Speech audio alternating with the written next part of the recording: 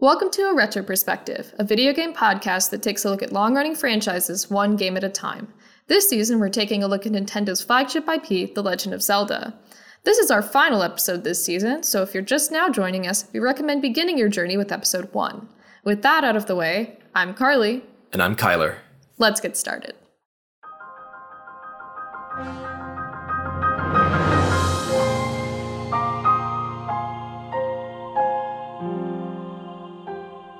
What is it about Zelda games that has us coming back for more? How is it that you can play a dozen of them and still sit on the edge of your seat for just a whisper of a new game? Depending on who you ask, you'll get a myriad of different answers. There's the NES generation of gamers who still feel betrayed by Ocarina of Time, the Ocarina of Time generation that feels betrayed by Twilight Princess. So, who did Breath of the Wild betray? In some ways, Breath of the Wild is sort of a far-off dream, the type of game that fans of the series hoped for, but never imagined would ever come to fruition. The series had fallen into such a rut after Skyward Sword that it seemed as if modern gaming had outgrown it. Nintendo had been passed by, a relic of a bygone era. It seems that Nintendo recognized the need for soul-searching just as much as its fans did. In Breath of the Wild, you see the footprints of modern, open-world gaming. Skyrim and Monolith Soft certainly made their impact. But Eiji Aonuma and team looked at their own back catalog for inspiration too. They stripped The Legend of Zelda back down to its 1986 bones. Suddenly, after years of series conventions slowly built into an albatross, nothing was off the table. For some fans, maybe too much was left on the cutting room floor. The moment-to-moment gameplay of Breath of the Wild seems a far cry from the series' most beloved 3D iterations, its loss of traditional dungeons perhaps a bridge too far. But it is hard to overstate how interconnected the game is, each flaw connected to an inspiring victory. As a sequel sits on the horizon, it's difficult to concoct a wish list of what it will be, as if one wrong decision will send the Jenga tower crashing down. Not since Ocarina has Nintendo had such an enviable problem. It crafted a singular masterpiece, and now it must start again. So before we get into talking about potential sequels or, the history of this game and everything it draws back on, as usual, we'll start with what we liked about the game. And I'll start off by saying that I guess this is sort of the Zelda game of my dreams, and I never really thought that we would get it, I guess I would say. I had always wanted something that was sort of interconnected and sprawling. I love the art style. I think, to me, this game fulfills, the sort of implied promise of Ocarina, that one day we would reach a point where, the interconnected sort of choose-your-own-adventure 2D worlds would be brought to life in 3D. And so I think, the thing that is most exciting to me about this game is that before it released, Nintendo was in such a place where I think a lot of us wondered if they had forgotten what made a lot of their series really impactful and the things that made them popular in the first place. And it felt like they were really getting bogged down in sort of, I don't want to say gimmicks, but maybe that, you can kind of define each Zelda game by that's the one with the wolf, that's the one with the ocean. And other series of theirs had also kind of started to drift into that territory. And I think, when you put Breath of the Wild on the list of Zelda games, it's oh, that's just a completely different game in a lot of ways. And so I think for me, it's just inspiring that they made something where they really showed no fear, and they really sacrificed stuff and stuff that felt really indispensable to the series, part of its core identity. They got rid of a lot of it, and I think then you have a game that is still very true to that vision. And I think it also just shows sort of how flexible the series really is after so many years of it starting to feel like it was very unflexible and very set in its ways. I think for me, it was a hard game to understand until I actually played it. And I played it the day it came out. I bought my Switch. I was in a Target at 6 in the morning waiting in line before I had to go to class, getting my Switch. And, when I saw people playing it or I saw videos beforehand, I was also very nervous because I didn't totally get the appeal. I didn't really... The things that I always liked about Zelda were side quests, Majora's Mask type stuff, and going to new places and seeing really cool stuff. And so I was like, okay, like all these mountains look cool, but it kind of looks a little monotonous. And like, where's all this other stuff that I care about? Like, are there going to be towns and whatnot? And so like, I was definitely excited because like, wow, like the production value had so skyrocketed from previous games. Like it looked like a modern game. It looked very like serious. It looked like there's lots of things you can do in it. But watching people like play the Great Plateau, I was like really kind of nervous about what sort of was beyond that. And I have to say that like once I started playing the game, everything changed for me. And it just put me in such a state that I sort of like couldn't stop playing it. Like all I wanted to do was just like go into this world and like take walks and climb things. And so I don't really know, when I think about what I like about the game, I don't really think of it in how I think of like terms of like most Zelda games of like, oh, I love the story, or I love the dungeons, or I love this moment when, because all those this moment when, like they're all like your own personal stories.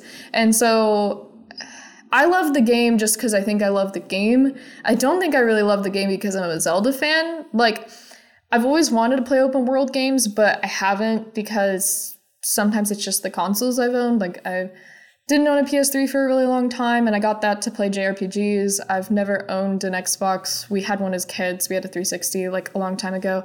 But I just was so not really interested in like Elder Scrolls and like all kinds of like your typical open world games, because I don't really, it's just, I'm not really into like Western art styles, and I don't really like realistic looking games. And just like being like a buff dude with like armor who like, I don't know, like shoots prostitutes in GTA. It just didn't really appeal to me.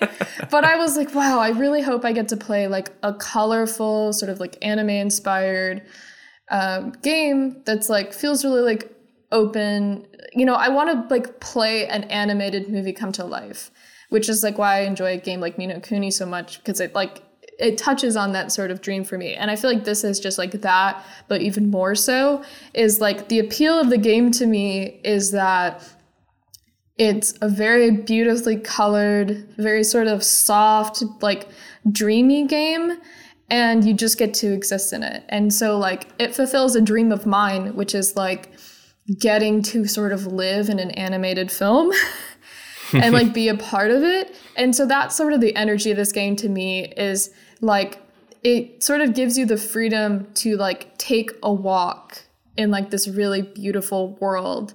And that's what I enjoy the most, is just like letting my mind sort of clear out and just like scaling cliffs and like turning over rocks and not really even knowing why I'm doing it, but just like being possessed by like this desire to just like keep going like forward more and more. And in that way, you know, it's like very special to me.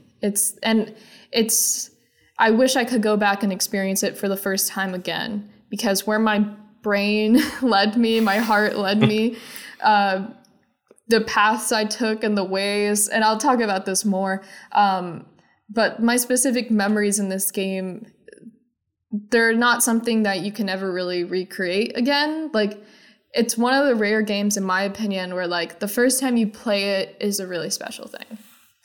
Anyways, That's my spiel. Sorry, I love this game. Can you tell? Yeah.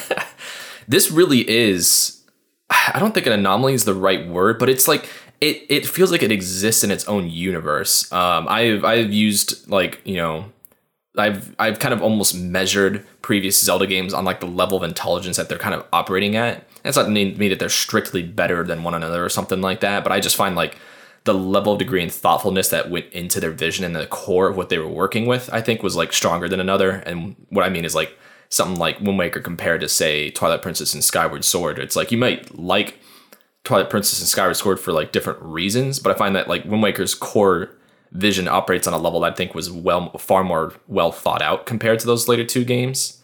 And so on a similar level, I think I keep wanting to like think about other elements of the game that which maybe aren't as up to snuff, and in my mind they almost just kind of completely fade away. Like, yeah, I'd want them to be better, but they fade away compared to the absolute might of the game, of just the gameplay and the sheer amount of work that went into, you know, staying committed to as you kind of put it, like a singular vision, and making sure every single facet of the game like was worked into that vision. And that vision really ultimately just being this kind of just freeform exploration, and really being a lot like the original game. And yet at the same time, still really quite different from it too. And it's weird. And so trying to just think of it relative to those games without even diving into comparisons. Yeah, it's weird. It really is its own kind of game. It is an open world game. And I'm kind of with you on what you were getting at. I wasn't collectively exposed to that much in the way of open world games. I think I'd had, let's see, I think in my mind, I've played Assassin's Creed 2, a game that it's like I remember well, but I just, every time I picked it up, I'm like, it's okay. And Oblivion, a game that I love for the wrong reasons. And I enjoy in degrees as an open world game. And then when I went to play Skyrim, I really couldn't get into it. Strangely enough, I really couldn't, and kind of for similar reasons as to kind of you as well. But I think it has to do with, I think for one, we were raised on Japanese games. We're very used to games with these really kind of tight design sensibilities, and so it's just tough to play a game that is not only just loose in its nature, but like you can feel like it's not an openness, but a looseness to it, and a kind of looseness to it that in the case of Oblivion, it made the game funny, which was not the intent. And in the case of Skyrim, where it got a little more polished, I'm like, this isn't what I came for. and which is weird. And maybe someday I'll get into it. But I just find that this kind of meeting of both like a practically extreme commitment to like a really like a true open world kind of philosophy, while still somehow being a very tightly designed game. It really is a dream game in a way. Just the nature of playing a game that has a lot of things that you can just be really thoughtful about, and the game like 99% of the time is going to reward you for thinking about that. Sometimes to its detriment, but that's how committed the game is to allowing you to do just about whatever you want within its own constraints. Yeah. And it just doesn't feel like there's constraints in that regard. And I liked how you were calling just your first time playing the game, and that's something this is I think my third time through at this point, because I did a master mode playthrough once that DLC came out. And this I really made it a point. Like, I know there's no kind of like playing the original Legend of Zelda, knowledge is power, and you really can't you can't just be like, any like hardy durians are overpowered or something like that. Like, you can't, that doesn't leave your brain. But like there's things where it's like I made a conscious choice to go after some of the main quests to get like additional functionality before I started just doing things. But beyond even that, there were so many times where it's like, oh, these are like, I remember doing these 3 things. These are my priority. I'm just like, oh, that looks cool, I'm going to do that. And I just forget what I'm doing. Yeah. I completely forget. And when I try to play in a way that's like, oh, I'm going to try to complete all this stuff, it's overwhelming. But I think in like a really, really good way that it's like, I can jump into this game and expect to just walk in a direction and just run across things. The closest we ever really got to that, again, was Wind Waker. Yeah. Something that I think, unfortunately, in light of this, kind of ages a bit poorly. It's sad to say, but it's kind of true in a way. It's just a game that didn't get to realize its vision as effectively as this game did, and which is a remarkable feat in its own right, how much Breath of the Wild does. And yeah, I love it for it. There's more I have to say in the specifics, but just like kind of just like an upfront assessment. Yeah, I really do adore this game. Yeah, I think like the biggest thing is like that the game is really intent on removing any barrier that makes you have to stop just like pushing forward on your control stick at any moment. Like, that's something you will be doing the entire game, and until you reach the edge of the map or you just get killed, like you could just kind of do that the whole game. Like, as long as it's not raining, you hit a mountain, you just keep pressing up, and you just like have enough stuff, you have enough stamina, like you climb the mountain. Like, you want to jump off the mountain, you just jump off the mountain and you just like glide down. And I think like those 2 mechanics are like the biggest thing about this game, and why I think that I don't know, has a really different feel, I think. And this is more me going off of reviewers and like critics and whatnot, and sort of the reaction of other people who have like been impacted by this game and like compared it to other open world games. I really wanted to play a bit of Skyrim before we did this episode, but unfortunately I didn't have enough time between all the hours that this game demands if you want to like play it correctly. I ended up not finishing all the Divine Beasts on this playthrough or Ganon, mainly just because like I'm actually enjoying this playthrough so much and I treasure it so much that I don't want to ruin certain moments. I already kind of like climbed too many towers and I'm upset about it. But I think that's a huge point is like, I think that a huge world can feel very stifling and very sort of like lethargic if too many things sort of get in your way. And with this game, it's like there's a tree in front of you, climb it or cut it down. Like it's just there's so much forward momentum in this game. And it's about like, instead of asking you, oh, how am I going to get around that?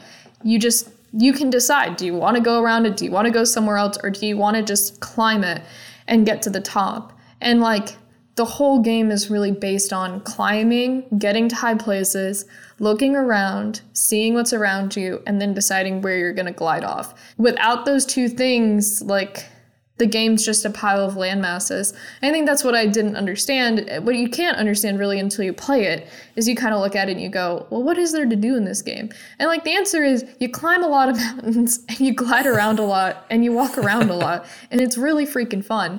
And I think it's fun in that way that playing with an action replay was fun. You know, like putting on like super jumps and like all of these things. Because in older games before like the open world games took off, you know, you were very aware of like the barriers. And I think in some way like Ocarina of Time feels like a mysterious game because you know that in the context of this sort of dream imagined world, there's more out there. It's not been created by the game developers, but there's more out there. And a lot of like the mysterious identity of a lot of these games was kind of based on like the hidden secrets, like what you could find within them or like boundary breaking and stuff like that. And I think that kind of comes from this desire to just like keep going, like whatever lies beyond, you just want to like have more game and more game and more game. Just like based on this desire for like the world to sort of like never end or like maybe to even just understand it more fully.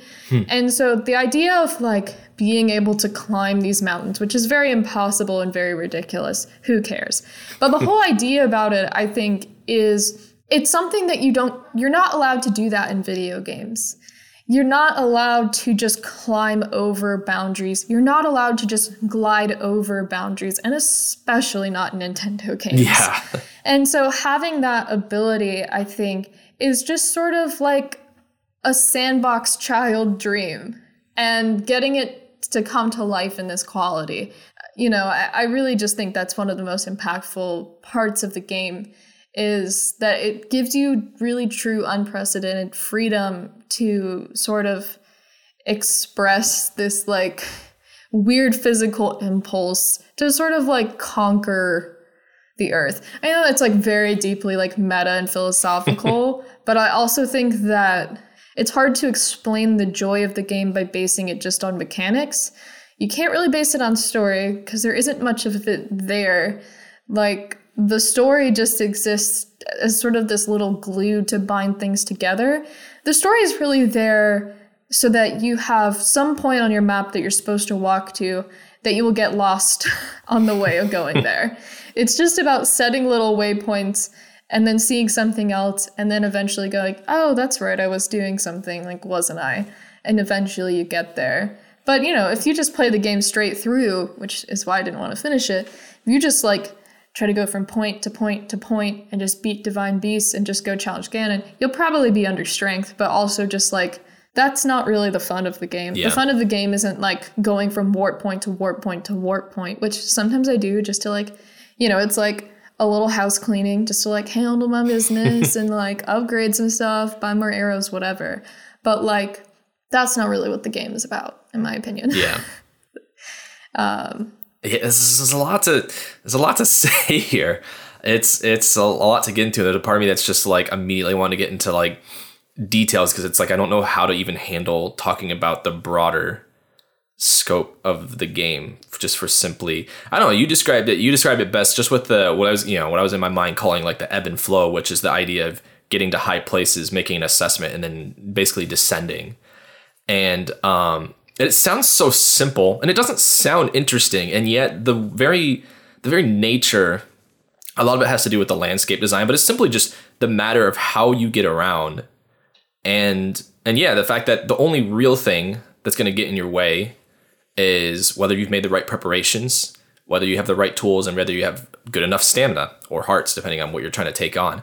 And even if you don't have those things, as long as you have something that helps you circumvent in some capacity, you can get even out of the, like even through the most like extreme circumstances. So it's just for a game to be interesting in its own right, it has to be. I try to explain this the best way I can. It has to be challenging, but what I mean, not in so much as it needs to be hard, like a difficult game, but rather to say there has to be something to overcome in its own way. That seems kind of contradictory to the nature of an open world game, and why I think Breath of the Wild succeeds so much in doing this is that the very nature of looking at the landscape, knowing the abilities that you have available to you, and just the pure like your movement, the ability to climb anything. And then to glide down from it is something that you look at, and you look at something like a mountain just off in the distance, or you see something past that, and you immediately start thinking about how you're going to route your way around it. If you wanted to, you could take a horse, ride a trail, and just kind of breeze on through. And which is, I think, in my opinion, I think that's kind of brilliant in its own right. You and I both were on the same page of just like we saw it and we're just like, I want to get there, and so we just take a straight shot. Yeah. Even if that means going up the most extreme cliffs to do it. And we're just like, I have some stories with that. There are a lot of just the great, just little moments that kind of happen and that are, yeah, like you said, just kind of hard to kind of distinctly remember, but just like things that we knew we kind of experienced. It's just those just kind of overcoming adversity where you come upon just certain physical features in the land, and you're just like, there's got to be some good way around and up to the top of this. Like, there's got to be some way that can get up and around it. The only way I can describe that design is seamless, because it just seems like, oh, they put the mountain here, and I'm sure they maybe like put ledges here or there, but no, they had to like think about the fact that they had to like maybe put certain lips in the rock face here and there that would either allow, or even have it not in that way, disallow the player from coming up certain ways, or simply make it harder to do so. Like, there was consideration put into every piece in the environment that it's like crazy how the game in some ways you think it almost feels like procedurally generated, because you're like, how could anyone actually design this? And then you like climb whatever thing you're looking at, or you like get around it somehow, and you go, no, like this is here for a reason. Yeah. But also like such a vague, almost impressionistic reason that it's hard to conceptualize people like carving out these rock faces intentionally. Yeah, it is. I cannot wrap my mind around the design of a world that has to simultaneously strike. Impressionistic is a great description. That's a dead-on word for it. Something that is so meant to be organic in its own right, and then yet at the same time, it just fits like a glove when you're playing it, and you're just like you don't think about the fact that it's like, hey, if these little lips and the rock face were just absent climbing this mountain, so much of climbing would be impossible, even with your just base like stamina bar, and even harder, even with all the like those upgrades, it's still fairly difficult with improved stamina and everything. And it's just like you don't think about it. It's just the nature of how everything is laid out. There is some capacity, like some way in which you can reliably access something. As long as, I think, even especially early game, if you're just a little patient too, there's a lot of things that you can do. And it's crazy. You don't think about it. And I mean, really the mark of any, much like I said about like a film editor, but like the same way with a good designer is like, you don't notice that it's there. You're just playing the game, and you're very naturally doing something, and you're not thinking about those things. And I think it's just nothing short of just kind of a masterpiece in that regard. Yeah. This is actually something that I made a note of when I was playing Luigi's Mansion 3. And I think that game does similar things to this one, which is it gives you your full tool set pretty early on, not as early on as Breath of the Wild does. But what it does is you'll hit certain gems in Luigi's Mansion 3 and you'll go, I don't know how to get that. Maybe I'm missing a tool. I guess I'll come back here later. And then you go and play a different floor, and like in order to actually progress like the story, like the game level itself, you'll realize that you have to figure out some sort of solution to a problem using the skill set that you have. And once you crack that, there are instances where you go, oh, I can use this to do that. That's how you get such and such gem. So it's like the game sort of gatekeeps you through your own knowledge. Like you actually could have gotten a lot of those things earlier, but you just didn't realize you could because you didn't understand the capability of what you have until then, say, like a story section of the game in which you knew that there had to be some sort of way to progress because it's the story and you have to continue the game somehow. And so it forced you to really think harder and really play around with all your options. And then you discover something new. And I think Breath of the Wild is a lot in that way, where the first time you're playing it, the real limitation is just generally like your own knowledge. And even though the game is very sprawling, it does have these like little moments where you remember that these developers 100% know what they're doing. They know how to introduce concepts and sort of build on them in baby steps. And one of the things I really took note of was you go into the Yiga clan hideout in the Gerudo Desert, and you get into this final room after like dodging these guards, and you're just standing in this room and you're like, where do I go? It doesn't seem like there's any other way, and I know what I came here for and it's not here, so surely there must be something else. Well, because the game has been training you to scan everything and pull up chests and like use all of your different abilities, you'll see chests in the ground and you'll go, oh, I'm going to use Magnesis and pull those chests out. Yeah. And it's when you hit Magnesis on the chest that then you'll see, very obviously, this whole wall that's suddenly pink and just asking you for you to do something to it. And like, yes, the chests are a reward, but really the chests are there just to like stimulate that, oh, cool, I see that. I'm used to this feedback loop. I'm going to investigate that. And then that investigation leads you to the solution of the puzzle. Those are small things where like, they know what they have trained you to do, and now they're manipulating it in different ways.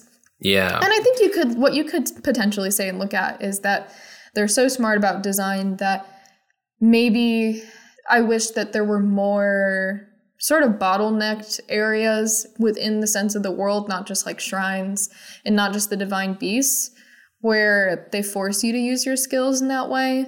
Yeah. And we can talk more about that and sort of like the criticisms of the game.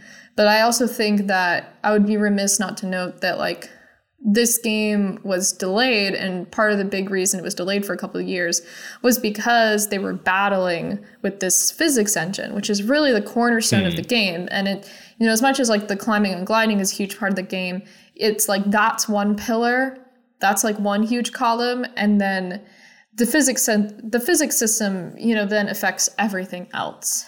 And it sort of answers that question of Zelda games. And I think I especially had this problem with Twilight Princess, which is, I know there's a puzzle to solve. I have these ideas on how to solve it. I don't know. The game's only going to give me one way to solve it. And I'm not sure how the game wants me to do that. Because I have 10 different tools. It could be a lot of different things. I'm confused. Yeah. And Zelda games can be like that sometimes. And I think with this game, it really opens up the creativity, but also leaves for less aha moments because it feels like you can kind of like game the system. Anyways, that's an aside. But the physics system is a huge, huge part of this game, and it's the interactivity of all of these elements. It's fire and the way you can set fire to anything, and, you know, like enemies and, you know, like guardians can crash into Hinoxes and like kill each other.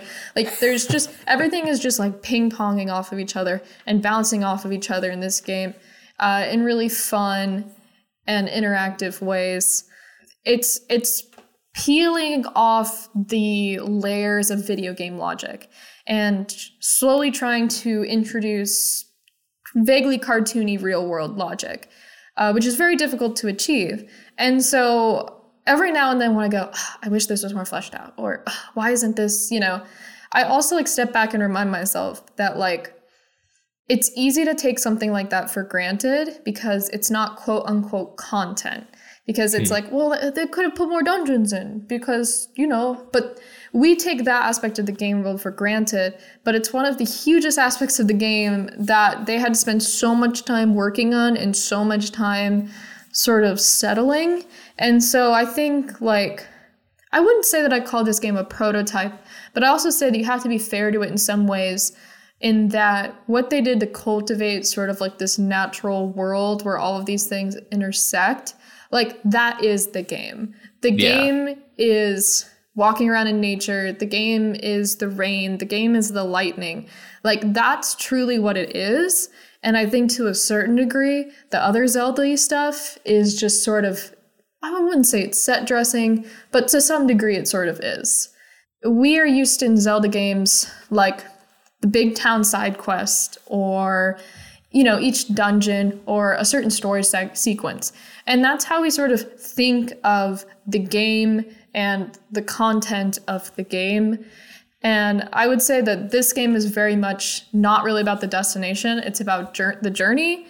And so I think in some ways it's like if you can spend 150 hours just on various pathways and in forests, and you spend, I don't know, maybe like 8 hours beating Divine Beast, that seems like I don't know. I mean, what percentage of your game time is really spent doing side quests, like talking to people or solving dungeons? And so in that way, I think like I kind of want more of that stuff. And I think that's where we can talk about a sequel. But I also think it's important to recognize that the in-between moments are really what the content of the game is. Yeah, absolutely. Yeah. But we should talk about some of the weaknesses, some of the little things that can be exploited or just don't add up as well. And I know I've talked a lot, but I'll keep this short and I'll throw it to you. But I would say a very, you brought it up already, which is like hardy durian abuse. Hardy and endurance foods are like super overpowered. Yeah. And the game in its late stages has a really hard time with balancing difficulty and making fights actually seem threatening because of like packing fairies on you and being able to walk in with like X amount of meals and like uncovering all of this stuff. That sort of danger that is just so exciting and so fascinating at the beginning of the game really starts to slip away the more you play it. And it starts to become more finite and maybe a little repetitive as you understand what the limitations of the game are or what the limitations of what you're going to find are, which is just like Korok seeds or like more equipment. And so your limitations, your options start to feel a little bit more limited. But sticking just to the food for a second, I think that's kind of a glaring weakness. And I have my big pitch that basically only be able to eat like meals or like have less of an option maybe on like, I don't know. It's just like I have 200 apples. So like I can just eat apples forever. And like, I think maybe a system that's more rigid on like having you prepare things at campfires and then take that set of things with you in like a quick menu like Skyward Sword has would make the game so much more balanced and like so much more dangerous. Anyways, that's my food spiel. We had a little bit of discussion here and there on that with regards to like difficulty and preparation, and it's hard. It's hard to simultaneously fulfill the vision of the game and also not impede the player in ways that can be overtly detrimental or outright discouraging in places. Like there are definitely places in the game of which kind of outright do this, but those limitations are more obvious, and there's still ways to overcome them in a way. And mostly I'm speaking about like Death Mountain, Gerudo Desert, or like the Hebra Mountains especially, all of which are more extreme environments. And I think a big weakness is like that doesn't necessarily transfer as much into just the moment to moment situation of like, say, encountering enemies. Like if it's one thing to come across like an enemy camp. It's another to just find enemies scattered here and there, and over the process of having to deal with them, your resources are being whittled down. And with the whole endurance system, which we'll get into that as well. I actually have a lot of good things to say about the endurance system on a whole. But when it comes to simply just survival, the game is a little too lenient, I think, with the degree of which you can simply immediately adjust for the environment. Again, yeah, it's hard because it's me abusing all of my elemental weapons I keep on me to like switch with a pause from like Frostblade to like Fireblade and to like just abuse enemies like that over and over, which is like admittedly fun, but definitely feels very broken.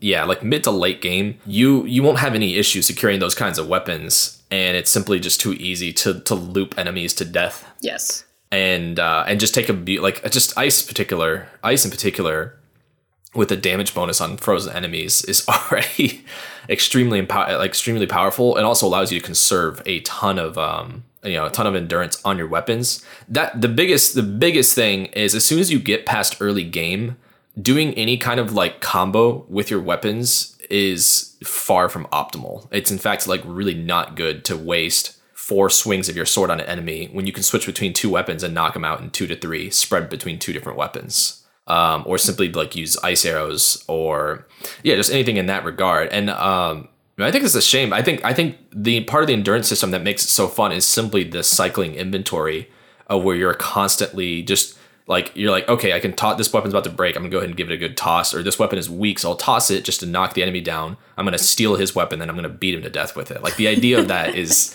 fantastic, and it's really fun in early game. It really gets you thinking of that, and I think it's not really surprising to me then that there's both a part of the game that strictly forces that situation again, and that the Trial of the Sword also does the same thing with this, where you're simply moving through your inventory. Yeah, I was going to say I just played through Eventide again, or on this playthrough, and I was like, oh, this is like so much fun. Yeah. I think that's when the game is at its best with these systems. And that's not to say that the endurance system gets bad later. It's simply that you as a player dealing with the circumstances, especially as the enemies, I find that the black colored enemies tend to like have like just the right amount of HP, if not a little short on it once you get to like, really, really strong equipment. And I find the silver enemies just to be a bit too like, so they almost always warrant abuse from my side. Oh yeah. Where I'm always doing really cheesy sneak strike tactics, yes. Or I'm always doing just doing that a lot. I actually made a fun discovery with Lizalfos, like Lizalfos that are specifically kind of crouching, because some of them, if they're camouflaged, even if you sneak up on them, they'll still get the jump on you. Yes. But if you're coming up behind them, you snipe them in the head, and then run up to them and then jump from behind basically where you struck them, then you can do sneak strikes like normal.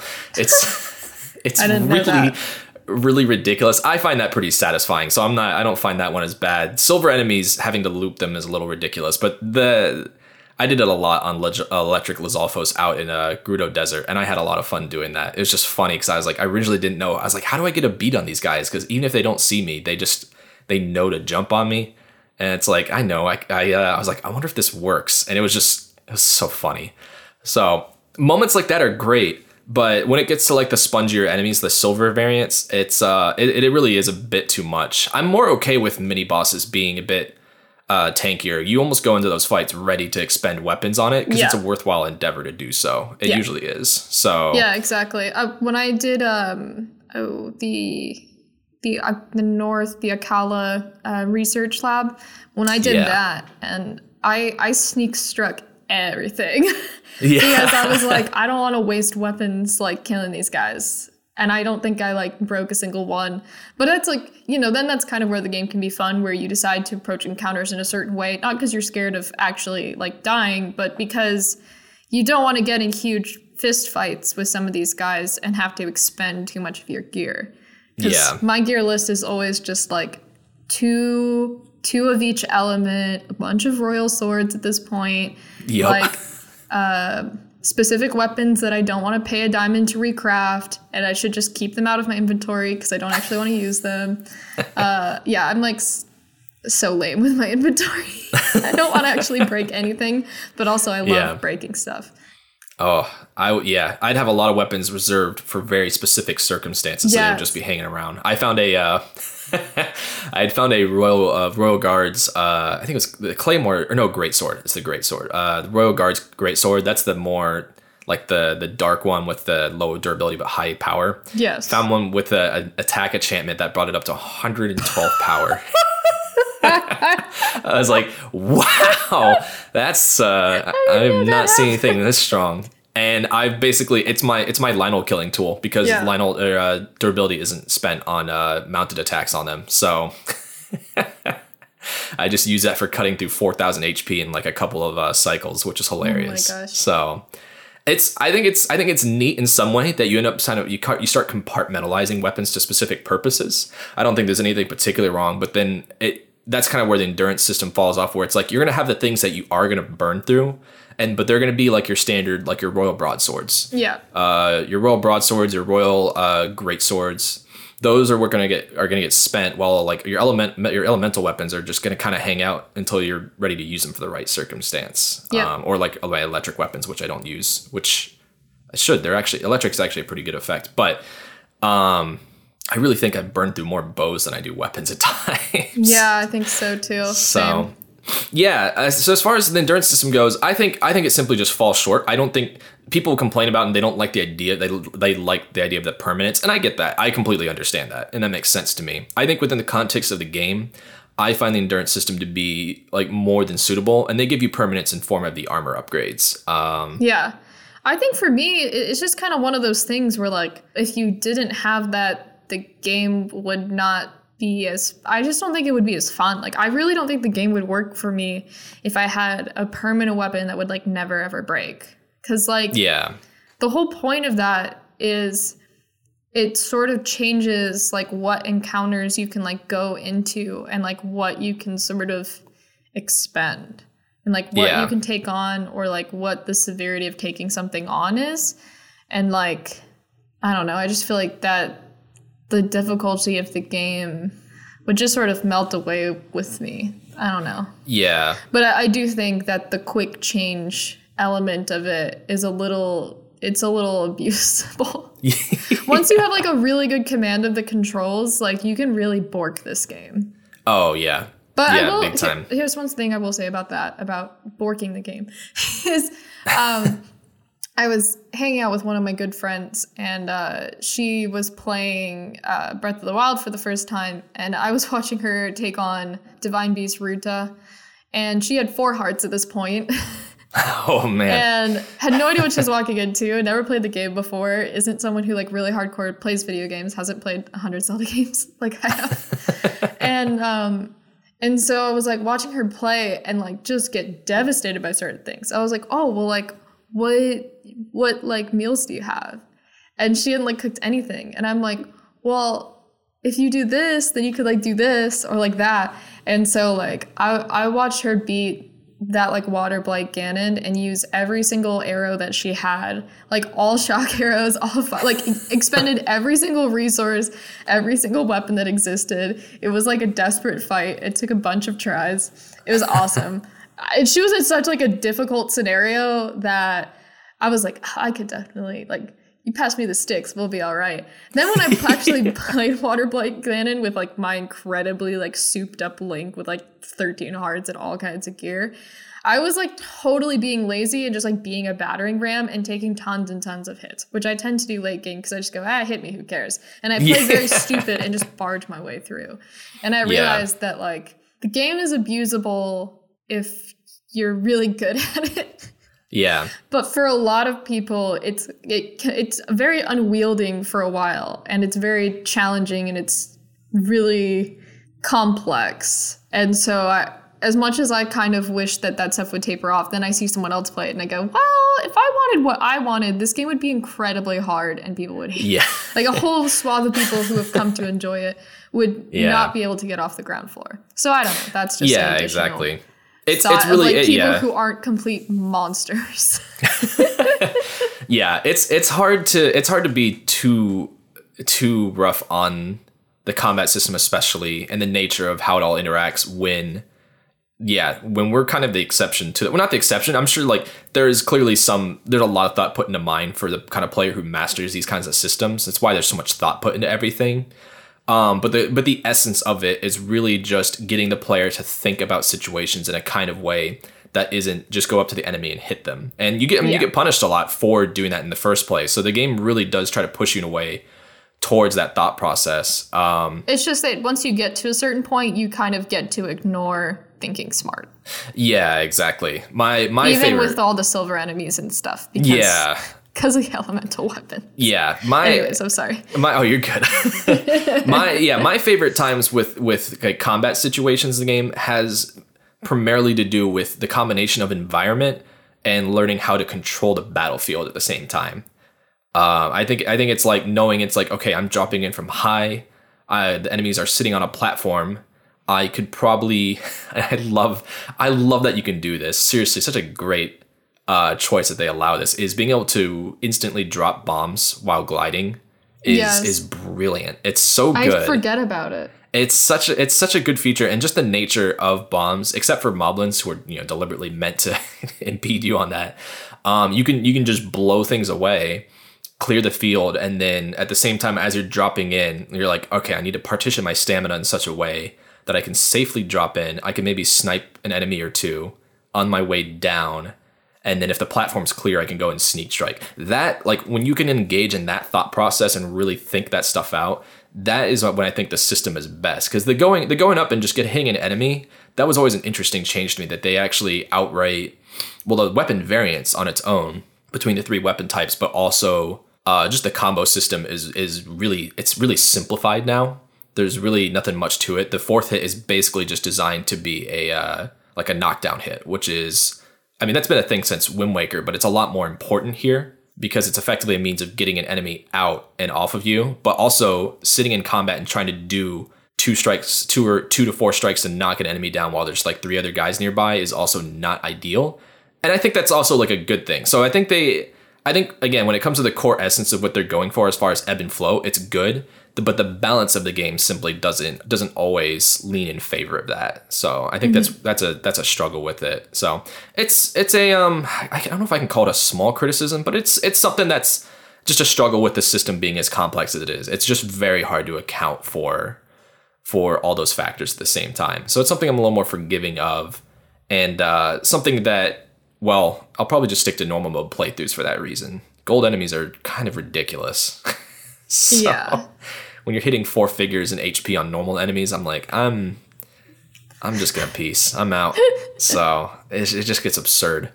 Going into more, I'm trying to think of other criticisms. I would say one of the biggest things, and you mentioned the whole journey and not the destination thing, and I think that really is true. Really, like if most of your enjoyment, like of your personal enjoyment and the way you enjoy a game is getting to something and experiencing major events, I think the biggest struggle is this game's ability to surprise you. For one, it decreases over time. Yes, that was literally the next thing I wanted to talk about. Yeah, the biggest thing, just there are a lot of factors that add up to this. The shrines and the divine beasts, I think collectively don't help this very much. I think there were a lot of missed opportunities to use ruined Hyrule in a way that could have been really like evocative or like help you. Maybe you came upon certain things that, like, even if they weren't like, oh, there's no Korok seed or whatever, you're like, that's the idea of coming upon something and just being like, wow, what was like this all about? I think there's a bit of a missed opportunity for things like that. Cause I think more than anything, like the gameplay stuff, like the gameplay motivations are already very, very strong. Even if the extrinsic rewards themselves are like, yeah, you know what to expect out of it. Like there's always some drive to just look around and hunt for stuff. Cause it's just, I don't know, it's fun to pick it. It's fun to collect materials. It's fun to get Korok seeds. It's fun to find shrines. But I think I was always like looking around, and I've had a couple times this playthrough where I was just like, oh, I don't even remember walking through this area. I just remember that once I had most of the shrines, I just warped to wherever I wanted to just go do things. But like spending time actually exploring, it's just kind of cool to come upon like, oh, I just don't think I ever even bothered to explore this space. That's neat. And it might not be anything like special in its own right, but it's just kind of different things to look at. Yeah. Yeah, but the game's abilities to surprise you beyond that, or to like make you think about certain things, isn't really always the strongest. And there's a lot that's tied into the story that we'll get into later. But yeah, I want to kind of give you the space as well to voice on that. Yeah, it starts to become a predictable sort of loop, and it can feel like, why am I continuing to like do this? Like the answer to like that looks cool is either going to be like there's a shrine there, or like there's Korok there, or like maybe there's a chest there. And I think that part of that problem is just like, because shrines dole out, you know, like essence, and you don't have heart pieces, just like the potential surprise of rewards, it starts to fall off in this game, especially as you become acquainted with it and understand what range of possibilities it will give you. And so I think in that way, you could complete quests in like other Zelda games, and they felt really specific and precious. And, you know, like you care about them and you remember them because of the reward you got, but also because that reward also ties into making those moments feel impactful versus just like having implied meaning of like, oh, I helped that person, and actually there was like quietly a very interesting story behind that I didn't realize. But it just hits different when you get like more worthwhile rewards, I guess I would say. Yeah. And so I wish there was more of that in this game. And I don't think you even have to bring heart pieces back, because I like the way that shrines work, and I like how you can make decisions with that. And it just, there's such a reward to find. But I also think that like more equipment that was side quest locked, more mini games, like the mini games just really don't hit, not because like they're not even fun, but because like before you would like slave over mini games because you know that like, oh, it's part of this, or I'll get this reward, or I'll get an upgraded quiver, or I'll get, you know, this or that. And I understand that they don't, because the world is so big and you might not get to like X, Y, or Z place for like a very long time, they don't want to like bog you down. But I think like if they had more stuff that was like spread out amongst the towns, that was like coded so it took into account which one you would hit, like the Great Fairies do. So it doesn't matter which one you go to or which one's first, like they're all going to be stepping up in a certain way. Like you could have, you know, like archery places. You could have different minigame places that tier up in the same way and like dole out, you know, like a cool bow or like stuff for your house. Like, I just think there are other options for like more rewards that could be more fun and more exciting. And I think like sequelizing, but if there was something I would want in a sequel that had a lot of similar components to this game, it would be mixing up the rewards. Because like I will turn over every rock for every Korok seed. I enjoy doing that. But I also think that like, especially with regards to like NPCs, I want more meaningful rewards. Like, it's cool that you do the Terrytown side quest and you get those people to set up their stores, but it would feel a lot more meaningful if, like, you know, Ronson, is her name? If she set up a shop with, like, exclusive clothing that you couldn't have gotten at Gerudo Town. Yeah. Like, I just wish there was more of that. And that's why I think the game starts to feel predictable, because there are really cool things to go and find, but, you know, it's another Talus, it's another whatever, and I enjoy fighting them, but I want more mystery. The game starts to run out of mystery. But anyway, let's go ahead and move on to the story. I know that you have a lot to say about it. Yeah, there's the first playthrough through this game, I think that's when the story is its strongest. I think it's because the idea of playing as an amnesiac is something that actually plays pretty well into this game. I think the very nature of the game, you know, effectively it's coinciding. It's basically running a parallel between Link's knowledge of himself and also your abilities as a player growing. And I think like when that's in unison like that, which will only really be true for the first time you play through the game, or I mean, maybe if you played the game in like 10 years and you haven't played in a long time, I think this is the main time when like a lot of the sequences, like with the memories, I think that's when they'll hit the most and the best in particular. And I remember finding like getting all of the memories and seeing the final memory. I remember that being a pretty cathartic moment overall. Not like amazing, but I just found it to be good. Like it coincided with everything. I felt like I felt really empowered as a player, that it's like, yeah, I've, you know, mastered so many things. I have the master sword in my hand. I have, and I've completely regained Link's memories. So it's like, you feel in essence like linked to the character. The name fits it accordingly. And I think that works then for that. And then I think it just kind of, it doesn't hold up well on later playthroughs as much. And I think just as far as an impact goes, it's not particularly strong. And there are a lot of factors that go into this. Like the nature of the game being open-ended means you're going to find the memories out of order. It is near guaranteed to be happened. We can go into factorials again about this, but it's going to be some insane number of combinations, but you're bound to find them out of order. And so they had to be oriented in a way that you could only get kind of certain blips of things. And then when it's in full context, you're like, oh, okay, cool. But it's not going to be able to be structured in a way that they can pace the narrative. They can build up. That's the biggest struggle is they can't necessarily build up per se. All they can really tell you is that, again, it needs to be defeated. And it's like, oh, okay. That's the plan. And that's about the, degree of which it can do that. There's nothing, it's not to say there isn't room for that. I think if there was just simply more depth, either not so much to the threat of Ganon, like the threat of Ganon is tangible. It is evident across Hyrule. Like you see that everywhere. And that's the very nature, like the very design of Hyrule is meant to be like ruined in it and the way it's presented. And I think they do a really good, like as far as the world goes as a character in the story, if we want to put it that way, it's phenomenal. It's sublime. I really, apart from like the things I mentioned earlier, like it is really, really good.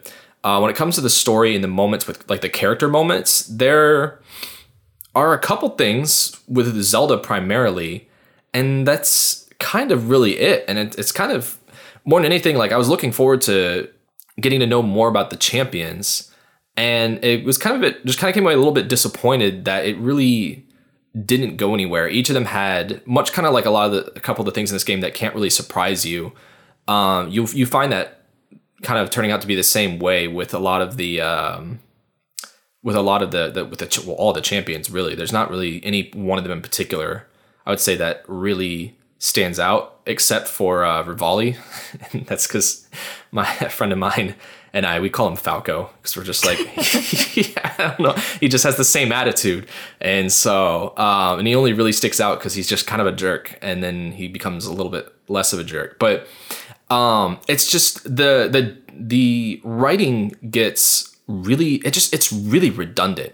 It's really, really redundant because and I'm not convinced it had to be this way either. I think in some way they're trying to account for the player coming on different things and out of different orders. But I think the problem is, I think they should have been... They could have redone the scenes, or had different versions of the scenes that play, depend on, what you've already done. Yeah. Which I wish, they would have done. Yeah, and I like that, and I just think with it, especially with going back in the memories themselves, or even just, I was... just before we started this, I was talking to you, but the whole thing where they all in the same, every time you're about to fight each of the blights, they're like, oh, this was the thing that defeated me from 100 years ago. And they say it in that exact, they all say it in that same way. The exact, there's no room for anyone to be like, oh, that was 100 years ago or something like that. Or that was some time ago.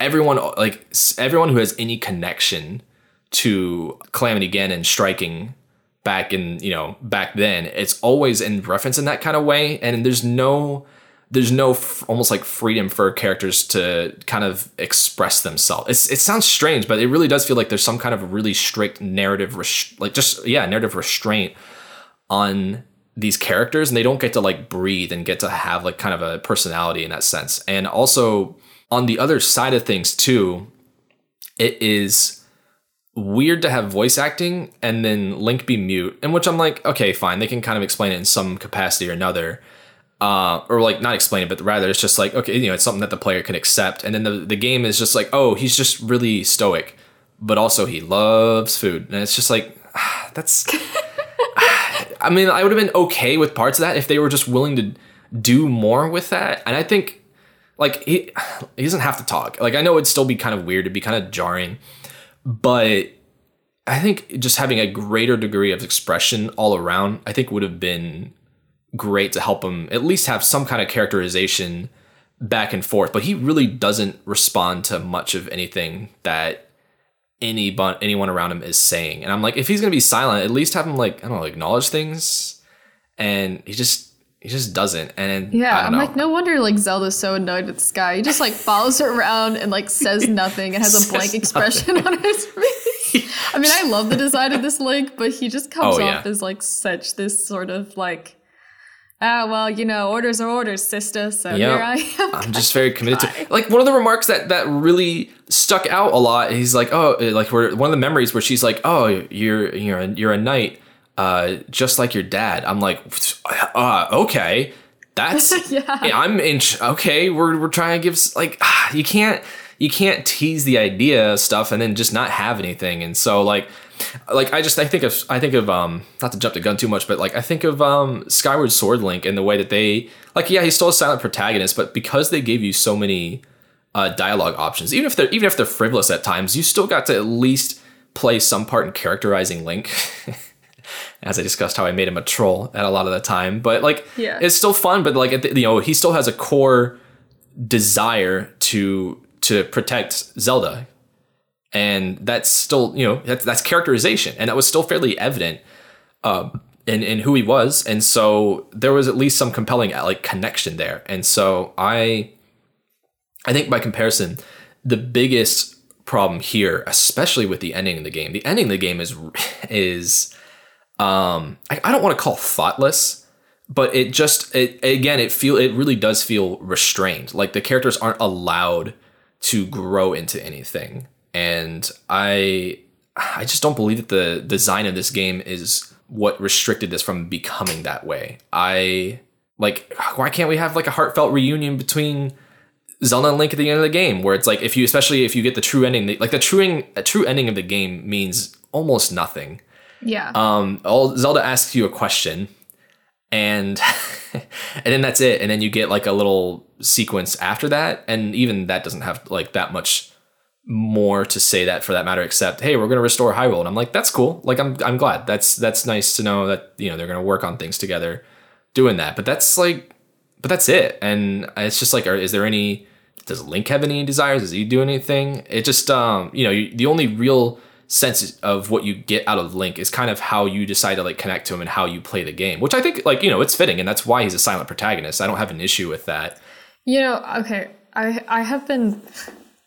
So I've been sitting here for a second, like really mulling in my brain, like going a little bit crazy, because I was thinking about how the story sections in this game remind me of another. And I was like, I swear we talked about it on the podcast. I swear it was a Zelda game. I've talked about this. What is it? I thought maybe it's Skyward Sword. And so I finally put it together. And so the story of this game kind of reminds me, like the execution of it in some ways and sort of the little bit of disconnect from the actual gameplay reminds me of Majora's Mask. And one of the things I talked about with that game was that you had all this stuff going on in Clock Town, but it felt really, really separate from like any of the story stuff you did, or like that the people in Clock Town were very separate and didn't have interactivity with any of the people that lived in the story towns. Because like in order to like make it all work, and because like what happened in the story towns was like whether like different events would have to occur, that was very complicated. And so they're kind of like separated in that way. And those like story 3-day cycles feel very disconnected from like the rest of the game. They aren't really working together. And so there's this sort of weird feeling of that game as you play it, that what's happening exists very separately. It's hard to describe. I described it in that episode.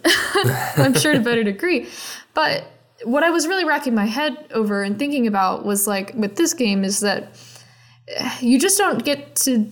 The most active parts of the story are all flashbacks.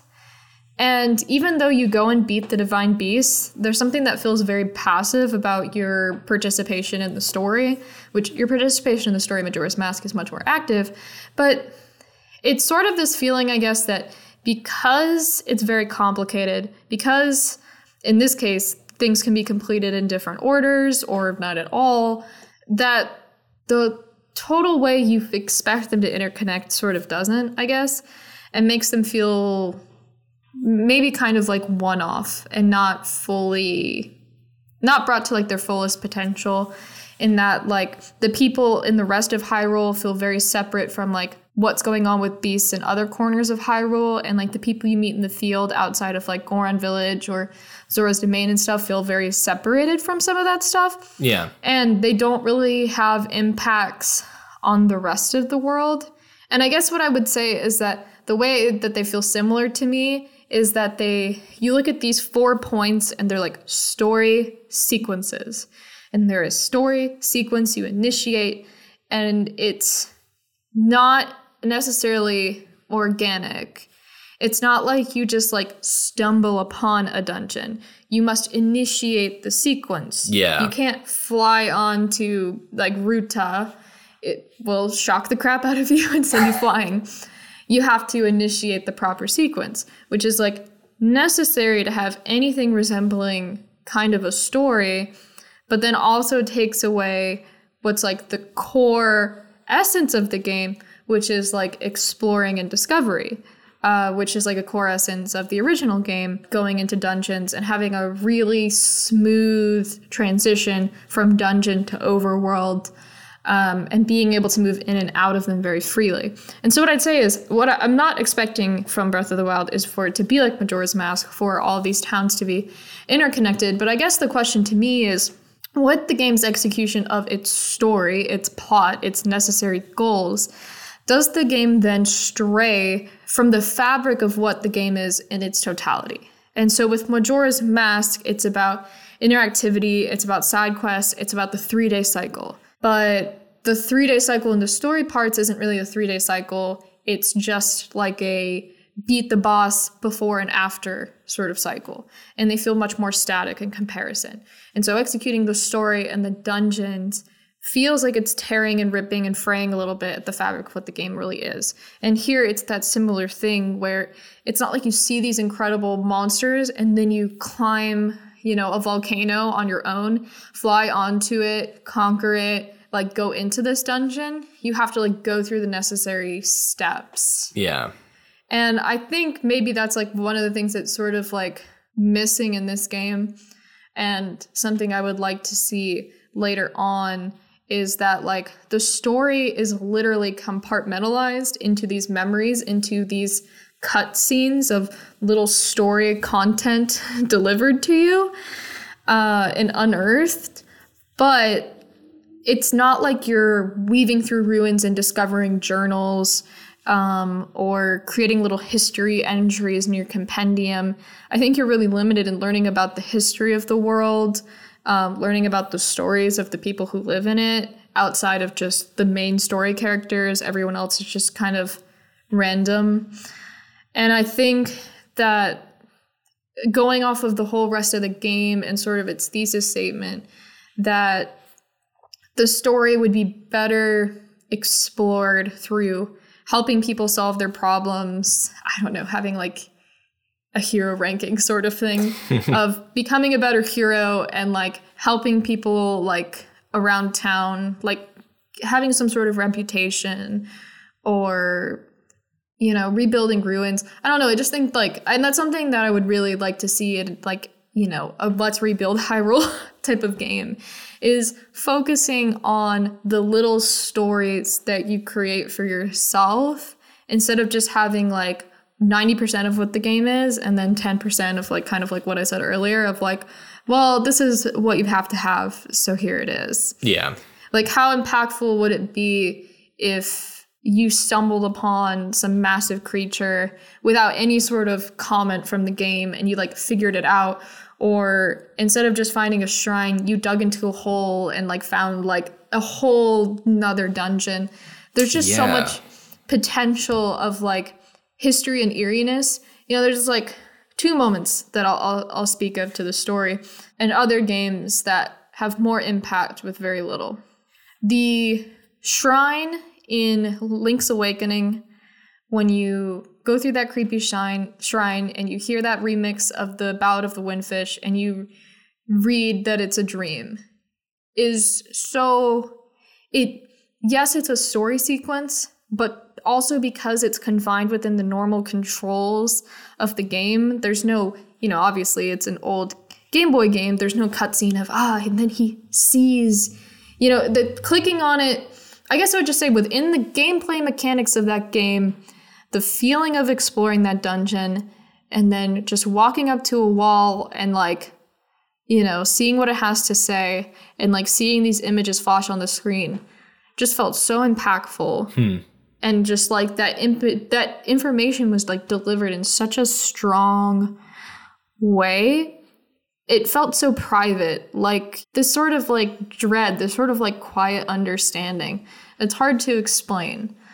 And another moment I think of is, which gets me misty every single time, and it's half an hour into the game, is Link on the ship waving goodbye to his grandma. It works, and it's so emotional. You feel him as a character. The music is great, and it's a cutscene, and it works. You can put so much emotion into that scene. And, it's something that I think about whenever I hear that music. It just, puts me in that place. And I think here with this game, you don't go into these cool caves, that goddess shrine with all the guardians in it, and learn something about the world that makes you go, oh my goodness. There's so much history with the Sheikah in this game. There's so much history with this ancient technology. Yeah. What if there's a whole story underneath all of this of how this technology destroyed the world before? Or why did they build this stuff in the first place? Or what about the lost histories of what happened with the previous Calamity Ganon? Or the past histories of previous Princess Zeldas. There's so much that you could discover in this game that could add a really more haunting undercurrent that would really dive in. Think of, the scanner in the Metroid Prime games. Yeah. Oh, yeah. That's what I want, is to discover the world and think and slowly piece things together.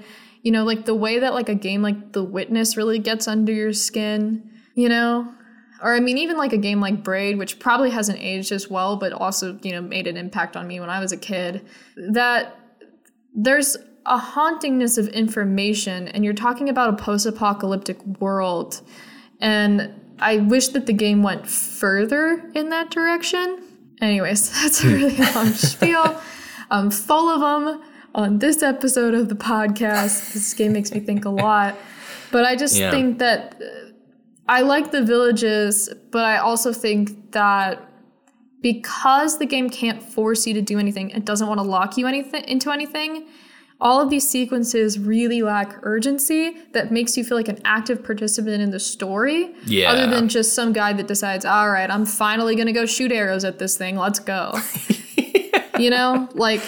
Yeah. Is it really a pressing problem if Prince Sidon's just going to wait at the end of the dock until I finally decide to stop the beast?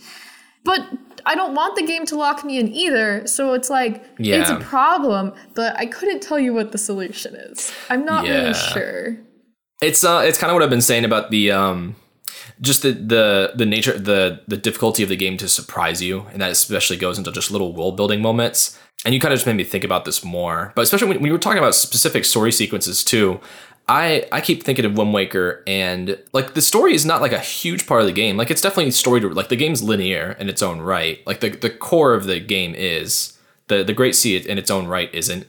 But the start to end of the story is a straight linear shot. And it's surprising, again, like we remarked on before, it's surprising how much depth there is that comes in at the end of the game, and not in a way that wasn't unwarranted either.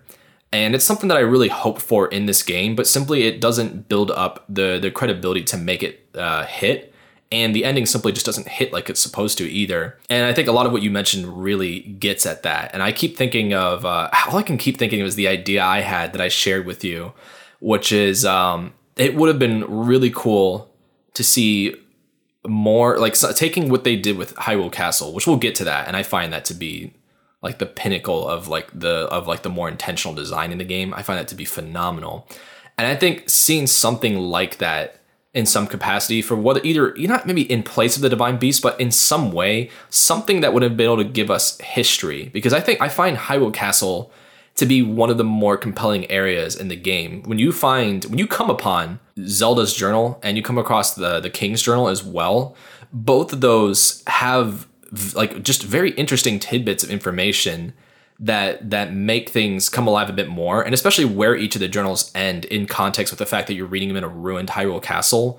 Really, it does more than pretty much most of any of the story elements. They're not like amazing things, but they're things you come across, and I'm just like, man, what if they leaned into this really hard and really banked on this a lot more? I mean, one of the things that the DLC highlights, and I'm not even talking about the Champions Ballad, I'm actually talking about the EX treasures. You have Misko's journals, and he basically found these relics of equipment that's honoring like older Zelda games from Hyrule. Like he stole them from Hyrule Castle, and I'm like, that's interesting. What are they doing with? I didn't know that. That's something I found out from that. That it's just like, oh, that's interesting. And like even apart from the DLC, he's mentioned there is actually a quest that happens. Oh, I forget what region. It's the same region as Hateno, or is it maybe it's like Maybe the region is Hateno, but it's the one where you go up the waterfall and bust open the cave and find all that treasure. Yeah. That's like, it's like Misko's like cache or something like that. It's just things like that it's just like, man, I would have really just liked to have gotten more of this. Like just to know that there was a famous thief who was stealing like significant like relics from Hyrule Castle. To see Zelda and the King journaling before effectively their final days in that regard. Though those are all great elements that I think would have really helped characterize the situation far more than what the memories did. 'Cause I think it feels like the memories are there because they have to prove that they're a high production value game, so they have to have good cutscenes. Yeah. That's the best way I can put it, because the production value of the cutscenes they're phenomenal. They're really, really good. It's clear that after working on Skyward Sword, they really mastered a great sense of just musical direction and choreography and as putting these scenes together. They're great. I really like how these are handled, but they're not significant at the end of the day either, which is just kind of makes it feel a little fruitless. And so it's just thinking about the journal entries in particular, and you mentioning Metroid Prime especially. I was just like, yeah, you know what? That would have been a great time for something that would allow us to come across things organically like that. And it's weird and really disconnected from the core of the game, that the game doesn't trust you per se, but well, almost in a way, it's almost like the story of the game is almost at odds with the core of the game, in as much as it almost seems like it doesn't trust the player to get the point, so that it has to reiterate it 4 times, and then Zelda needs to add on top of that as well. That it's like, all right, Link, you regained all your memories, you've defeated all the Divine Beasts. Now you're truly ready to fight Ganon. It's like, I could have fought Ganon whenever I wanted to. So, I mean, sure, I guess I'm ready to go fight him, but I'm actually going to go find the remaining 25 shrines, so just give me a little bit here. And so it just, I just don't feel anything for those moments because of that disconnect. And again, it's not something that ultimately like takes away from my love of the gameplay, because that's ultimately like that is the biggest driving force. But it's kind of a shame to see the story falter in a way that doesn't allow the game to strike the player and be memorable in the way that you mentioned, like the way that Link's Awakening was, where it's like that was an organic moment. Like it was a moment that was bound to happen. You have to go there to get the shrine key, but it's something that's like you didn't really expect. Like you knew something was going on, but you didn't expect to suddenly be revealed the most important information in the game here, and it suddenly just completely just changed your perception of what you were doing. Or just the ending of Wind Waker, where you're just like where Link is simultaneously completely just disconnected from the legacy of Hyrule, and yet the just like Ganon's own internal, like his own struggle, his own conflict, and yet his insanity at the same time is something that's so compelling. And that's just because the themes of the game, despite despite Link's own disconnect, the themes of the game are woven into it and they impact you in that way. And so that's something that's just like thematically, the game has really strong themes, especially regarding Zelda's character. There's a lot to be said there for what the point they're making about freedom, the freedom to choose to live the life you want to see. There's a lot to be said about that. And Zelda really is like, she's the character of which effectively lives that out. In the consequence of in a really extreme way, but that's there and it's present and it's decent, but it doesn't really come back and connect to you as the player in the way that previous games had.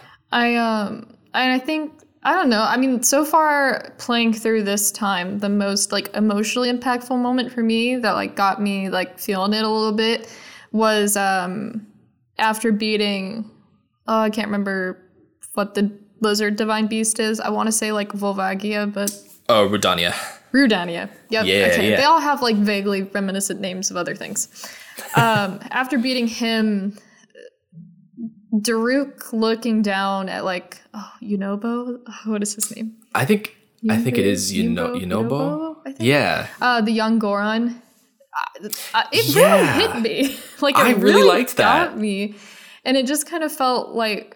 I think like the most impactful thing about the Divine Beasts and like why I kind of will like defend them versus like normal dungeons is like, especially like the first time I ever played one, like back in my first playthrough, oh my gosh, they just haunted the crap out of me. Because you're playing through it and you realize that like, you're playing through like somebody's like grave. Yeah. And so there's like this haunting, like the undercurrent under all of it is like somebody died here. Yeah. And like they were my friend so good. And they were killed and they had to watch the world be destroyed and they've been sitting here for 100 years alone. And it's just so yeah. It's just so the atmosphere is eerie. palpable. Yeah. there. I wish that there were more ghosts like everywhere in the game. Just more ghosts. I love the ghosts. The ghosts are so scary. Like creepy. Not like scary, but just like when you think about it, when you sit with it, you're just like, oh, like somebody died here. Like the old man. And then he's gone. Yeah. And from, the king of Hyrule, but just, anyways, that's not really. Yeah. That's just that was probably the one thing that struck me about one of the memories when Ganon finally erupts from Hyrule Castle and you're like, I don't know in what way or how, but the king is dead. Yeah. He is dead.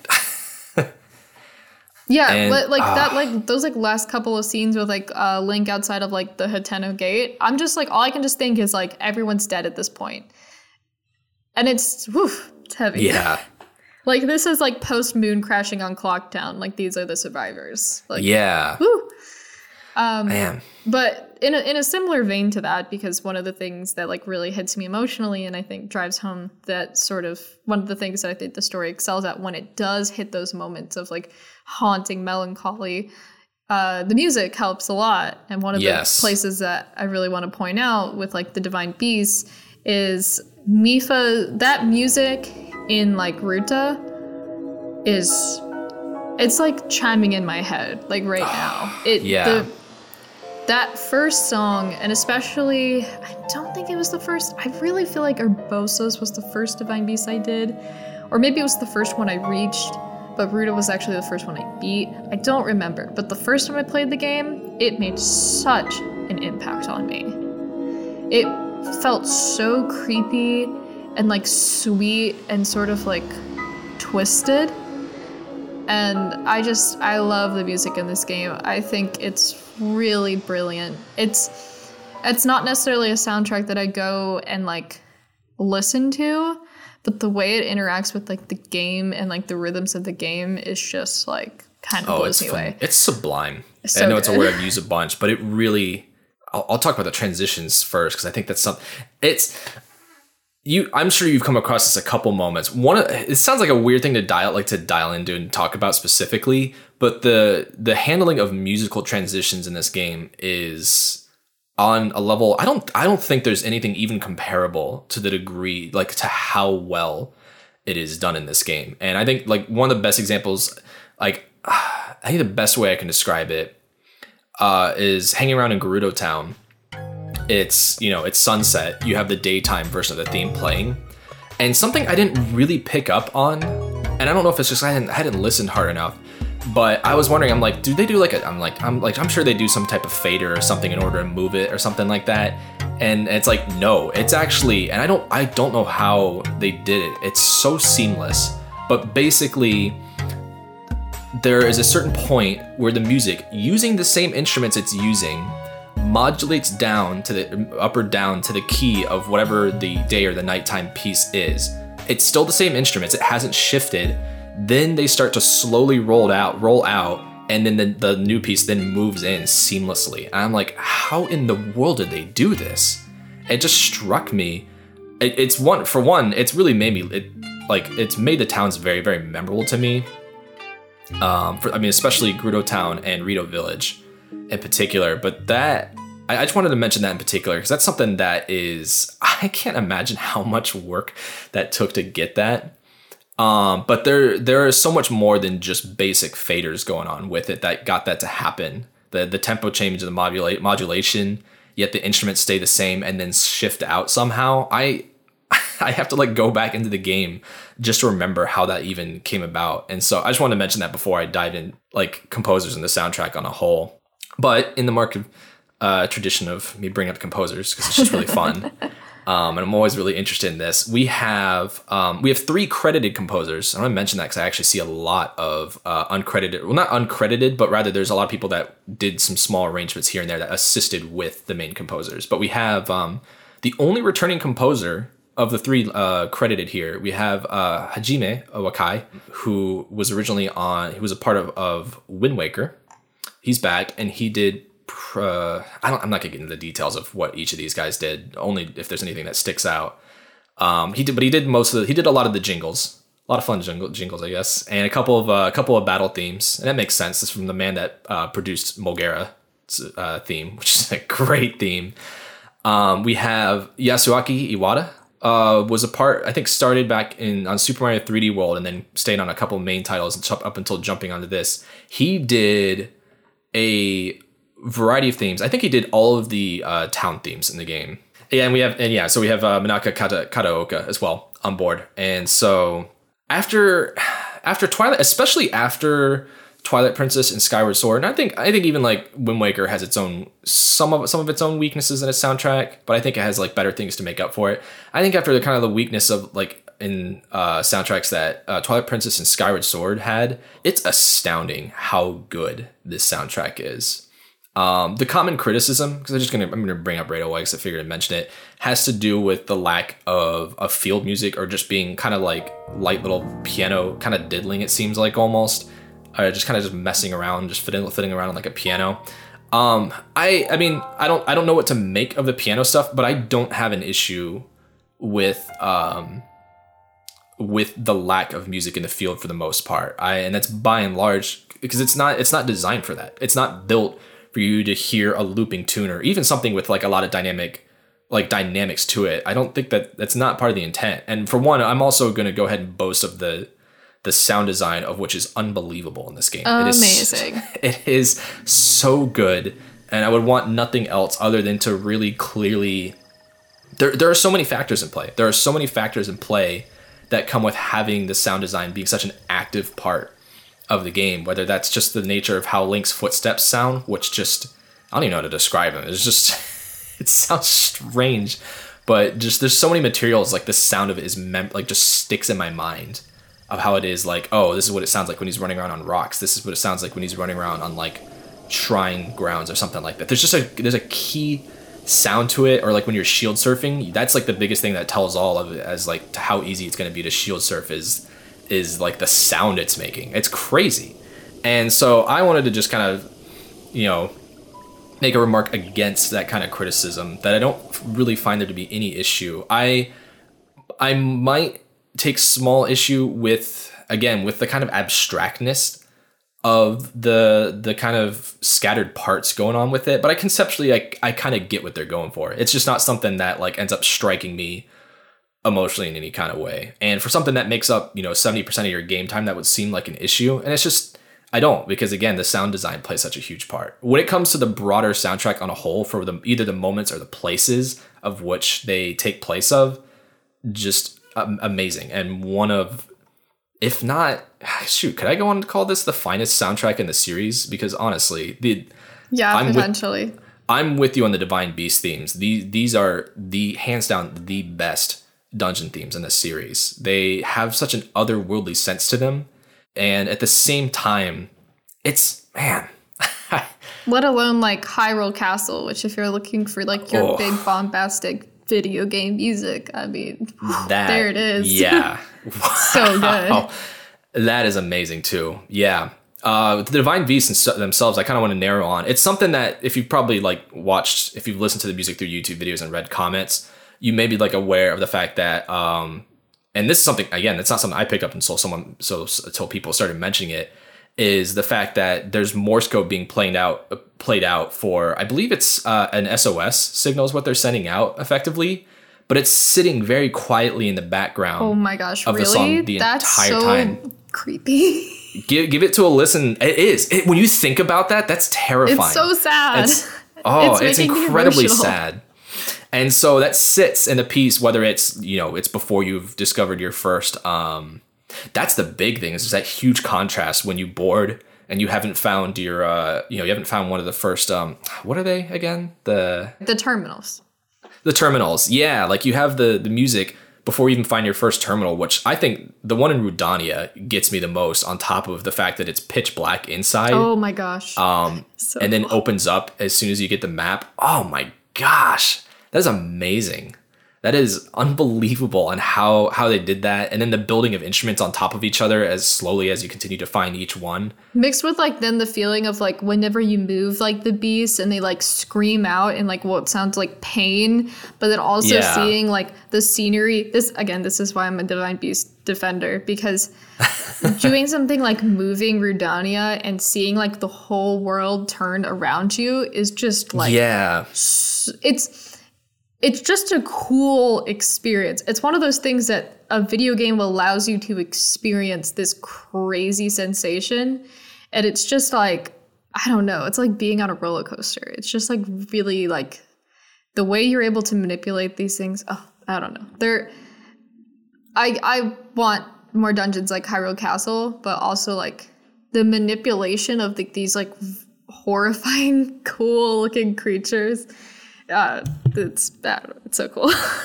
It's hard to contest with it for sure. And I think despite the issue with like similar aesthetics, I think the fact that they take up a space in the world and the world is still around you when you're in them is just an incredibly unique element to it. Really, like there's very kind of like Shadow of the Colossus type feeling. Yeah, big time.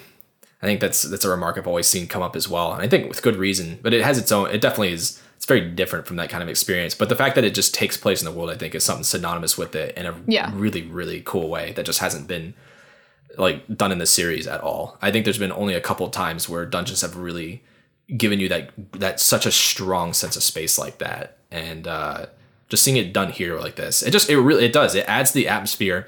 It's crazy that like being in the midst of the world that was like mostly either in neutral to like kind of like, like just like kind of a neutral territory as far as like atmosphere goes, and going to this and having be so haunting is insane. And that just goes without mentioning, Von Veto's music that just reminds me of, I never actually played it, but I listened to a lot of the soundtrack, but Skies of Arcadia has a very similar feel to it. I love just the strings oscillating back and forth and just kind of moving up and down throughout the piece. Man, what a great piece of music. I want to give a shout out to like the hot desert theme. It's like my favorite, just like overworld sort of music.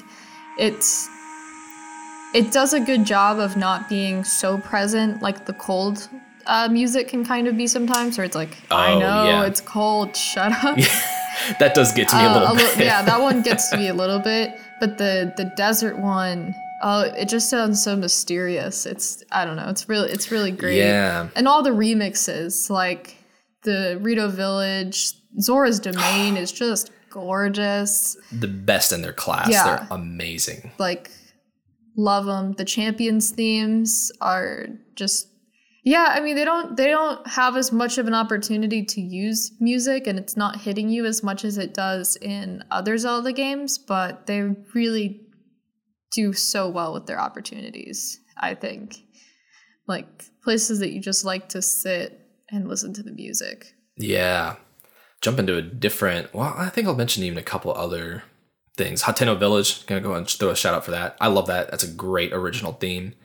Terrytown. I meant to say Terrytown. Terrytown. Terrytown. It's so fun. That's an earworm that gets that stuck gets into you. Ever. But I love the incorporation of just the instrumentation that shouts out to kind of each of the individual races that are there. Just a really, really cool kind of just harmonizing element. So yeah. Sorry, what was your other one? That made me think of Terrytown. Oh, I think Hateno Village just is a great original piece, and I love how that plays out.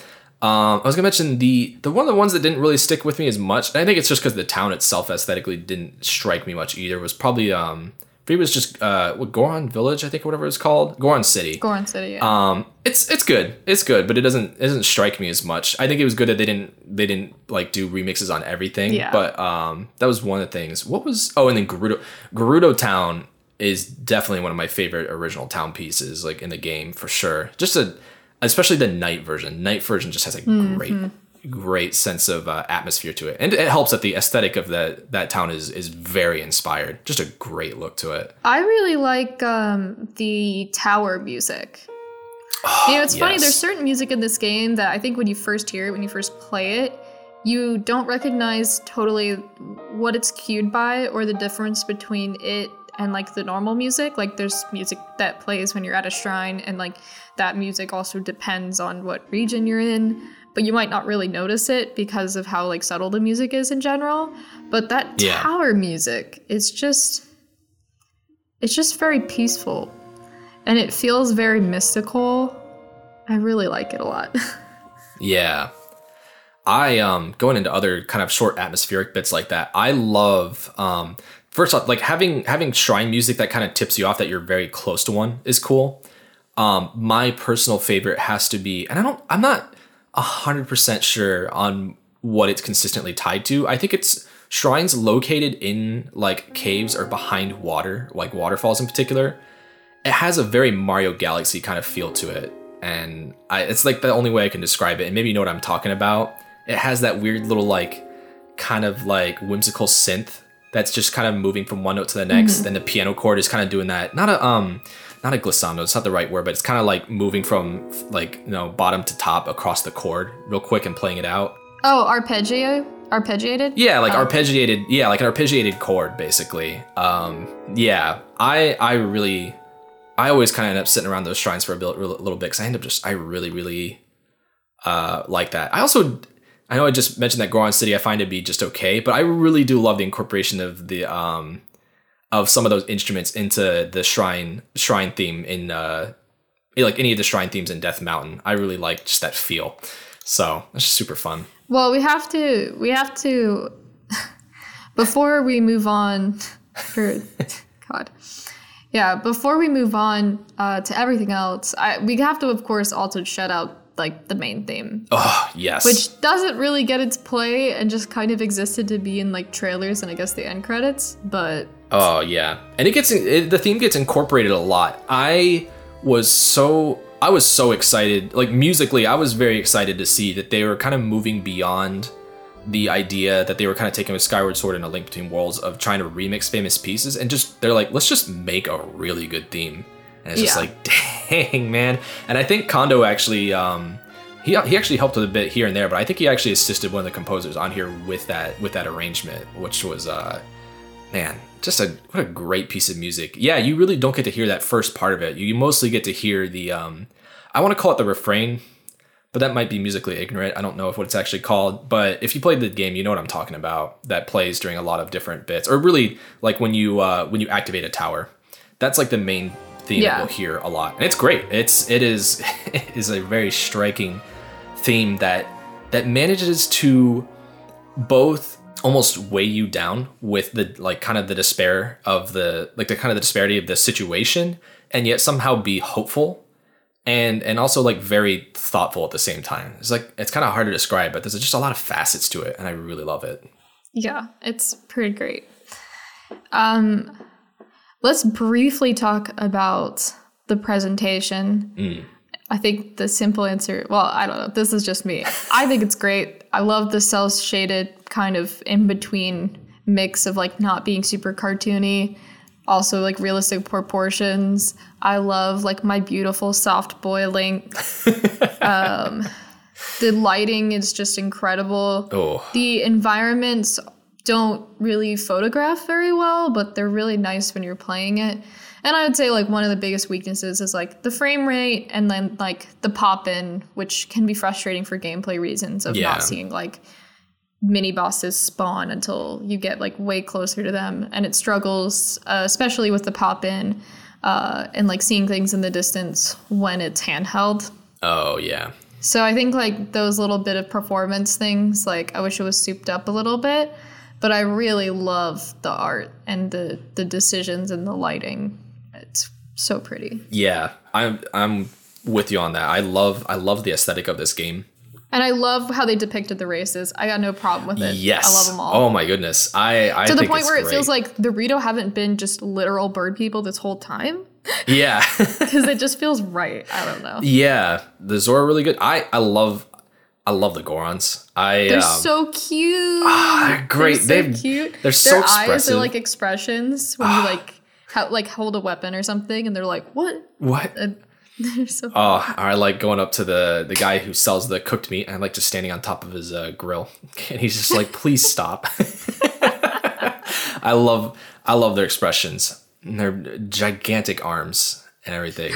And just the Gorons are great. They're really great. I love the Gerudo were probably the ones that are probably the least exposed like series out there, or not series, like race out there as far as like getting to really see much of them. You only really get a sense of them in Ocarina and like in a very detached way in Majora's Mask. Yeah, because they're not really related. You only get to shoot them. You don't get to talk to them. Yeah. And they don't really have much to say in that matter either. They're interesting in concept. And they end up they are very like a lot of the like the same ideas are very much taken into Breath of the Wild's design of them. But they take this the idea of just kind of they're really kind of taking like that Amazonian idea, then fusing it kind of with the more like Middle Eastern style at the same time. And I love how much culture they kind of like infused into them. Yes. And just like the town feels really fun to explore because like every room seems to explain something about their culture.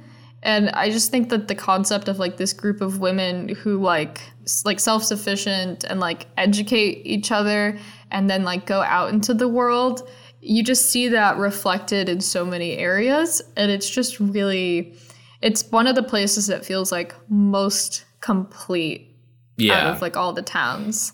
Yeah, my favorite, you mentioned the educating thing, and I love that there's a classroom dedicated to romance. Yeah. That's so cool. I think it's so funny that it's just like, yep, since we effectively, the one thing that we actually can't actually do for each other, we have to go out to do. It's like, well, yep, we're going to have to relay that experience to people we're raising. I'm like, that's awesome. I think that's so cool. So...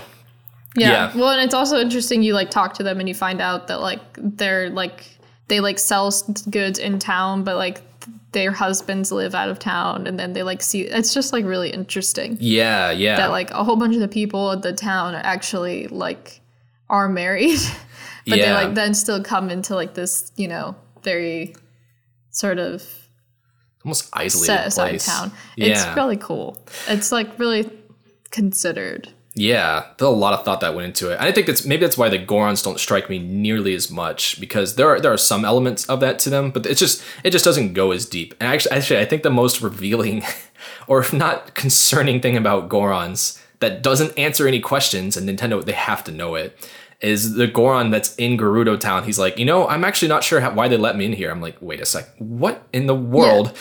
Yeah. How do Gorons reproduce? Yeah, like there's ones where they act. There's like others where it's like, yeah, this is my son. I'm like, okay. Oh. All right. Like we might have had to think about this a little bit in Twilight Princess. Just pretend that they like throw rocks into like the volcano and it just like spits out you Gorons or something. Yeah. So I guess tying this back into all the aesthetic. I mean, that is a part that contributes to the overall like world of the game, I think. And I really like just these characters. I think the only ones that are actually kind of boring are the Hylians. actually. Yeah. There's really they're not very interesting, and they're not written very interesting most of the time. They don't have, I mean, yeah, they're just kind of like just the standard in the game, and it's like, yeah, okay. Yeah, Hateno's just kind of like, there are people here. Like, Llewellyn Village, I think you feel a sense of like what that place is, and Kakariko Village definitely has like a very rich history, and then Hateno Village is like, we're white. I think the towns at least do better to characterize them a bit more. State where you're finding them anywhere else, like around stables or whatever, you're like, okay, yeah, the towns definitely help to kind of do that. And I think they even like a lot of them even dress in their own style, like around those towns. Like I didn't go around to Lurlin this time around, but I know that like they actually like they have a different complexion and different appearance to them too. So they're even to that extent, there was a surprising like amount of thought put into that. So when it comes to character design, especially, just I love it. I think after how dreadful the design was in Twilight Princess and how kind of like pretty decent Skyward Sword was, they just had like a greater sense of clarity on what they want to do and what they were like, how like and cultured they were. The power to not have them look horrifying. Yes. Thanks to everyone looks great. Not GameCube. Which means not a lot of people look scary, but that's also like, I don't have a problem with that. It's great. You still get that like Ocarina of Time silliness in a character like Hudson. Oh yeah. Just I won't. Okay, I'm not gonna make a joke about his head, but we all know it. Yeah, we all know it. Anyways, I was just like, I was gonna mention, the hair. I was like, yeah. But he does have a unique way of talking where he's just very simple, and I like it. Yes. Or even Bolson for that matter. Oh my goodness. Yeah. Oh, he's great. So, yeah, the characters they add a lot for what they are. I'd especially like to mention just the introduction of the Yiga clan, specifically that there's Sheikah tribesmen that would just straight up betray their own tribe and then form a clan specifically for killing Link. Is pretty. It's like, dang, okay, I like this. I don't think they go enough into it, but for what they give them is really great. The obsession with bananas is hilarious. So funny. And I like just the distinction between. I love that you. The most surprising thing was just going in the field talking to a person, and they're like, "Man, I'm just a real. Are you a big fan of the Yiga clan?" You're like, "I don't even know what the Yiga clan is." It's like, "Oh, well, I'm gonna take your life." It's like, what? Who? Yeah. When I tell you that when I played this game for the first time, I meant to go to Kakariko Village, but I accidentally went to Hateno Village. And so I came around to like Kakariko Village, like the back way. So I came around to it instead of like being at that stable where you can choose to go to Hateno or Kakariko, and like Tetsu's right there. Yeah. I didn't get to Tetsu until like after going through Kakariko Village, if that makes sense, if you've played the game. So on my path like over to Kakariko Village, that's when I first like talked to somebody. I was like, hey, man, like, what's up? And they're like, I'm going to kill you. And I was like, excuse me? I was so it freaked me out. I was not prepared. I love their ability to just take a conversation and find a way to make it about taking your life. Even just said this, it's like, I'm going to take your life. I'm like, geez, this is some Zelda 2 stuff in here. Good grief. Yeah. So I like that. And I would have liked more development on why they're even doing it in the first place. Why are they serving Ganon? But like, just their existence, I think, adds a lot. It's very unique. Yeah. And Kakariko Village having a quest line that actually ties into it, I think is pretty cool too. So with some fairly dark background in its own right. So it's pretty good. It's pretty good. And they're just a funny bunch. And I love tossing bananas to them. You mentioned the lighting as well earlier, and I really, I completely agree. I love the degree of which they've experimented with it. Just the way that like a lot of the effects used. I'm a big fan of just explosions from bomb arrows or explosive barrels in particular. Have a real sense of depth to them. They're also just frighteningly huge. There is so like even being like 30 feet away from them, you still will take like a heart of like fire damage from the explosion itself. They're incredibly threatening, and every time I see Lizalfos pick up an explosive barrel, I'm like, oh my goodness. I get terrified. Those explosions are huge, and the Sheikah Slate, those bombs in particular as well, I really like just how those look and the kind of clear, like the clarity of them, and yet they have like, there's just a lot that goes into it. And then going on the lighting itself, I love the use of lighting, like at night in particular when the moon shines across the grass and you see that. I really love that effect in particular. And I also love the pitch black lighting. I'm glad like they actually straight up were like, instead of just, because games that a lot of times just do dark rooms, it's just annoying to see. But they made it like, I mean, it's annoying because you can't see anything. But they really made it a point of you literally can't see anything without a source of light. And I love how the lighting, like how the lighting affects and how fire plays into effect with that. Just really cool stuff. Anyway, I just wanted to mention that really quick because I thought that was a particularly striking part of the game that they, like, especially in the DLC, found more use for too. Just, it's fun. Mm-hmm. So I think at this point, we should go ahead and move on, God willing. And I think we have talked about comparison a lot throughout this episode, and we could be talking about the entire series for a really long time. And so I think I'm going to wrap it up into one question that I think kind of has us asking, now what does the series do? And also, now that it's gone so far in the opposite direction, moved so far away from older games, when we look back into the series now, what are the things that the series should be pursuing? What should it take from these older games? You know, as a lot of people, you know, bemoaned that we may never see a true 2D entry again, back when the 3D games were really hitting their stride. You know, are we going to see an Ocarina, Twilight Princess style of Zelda again?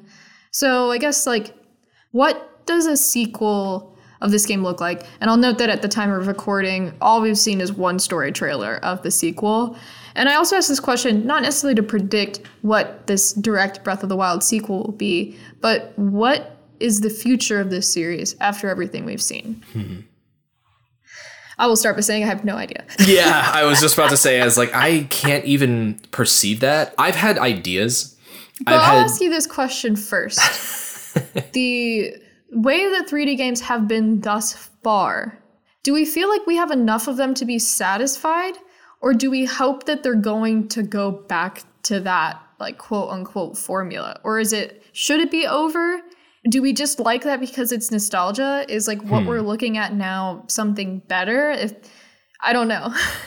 Yeah, that's a good question. I think, and I'm trying to make the distinctions in my mind too about this. I think in terms of structure, I don't really want to see, well, more than anything, I don't want to see like the game become conventionalized again. I think by the very definition, by being a sequel, there are things that are going to become conventions, at least with its own right as being a sequel, kind of like Majora's Mask to Ocarina. But part of me wants it to try not to have more structure, but to have more intentionally designed areas, more like kind of compact, more detailed areas. I think the reason the Majora's Mask to Ocarina comparison comes up a lot is for different reasons. And sometimes on a very surface level, it's usually like, oh, aesthetic, it's going to be like the darker game. And that's not really my concern. I'm interested in, I'm genuinely kind of curious as to what's going on there, but I can't even begin to speculate. I don't have any idea.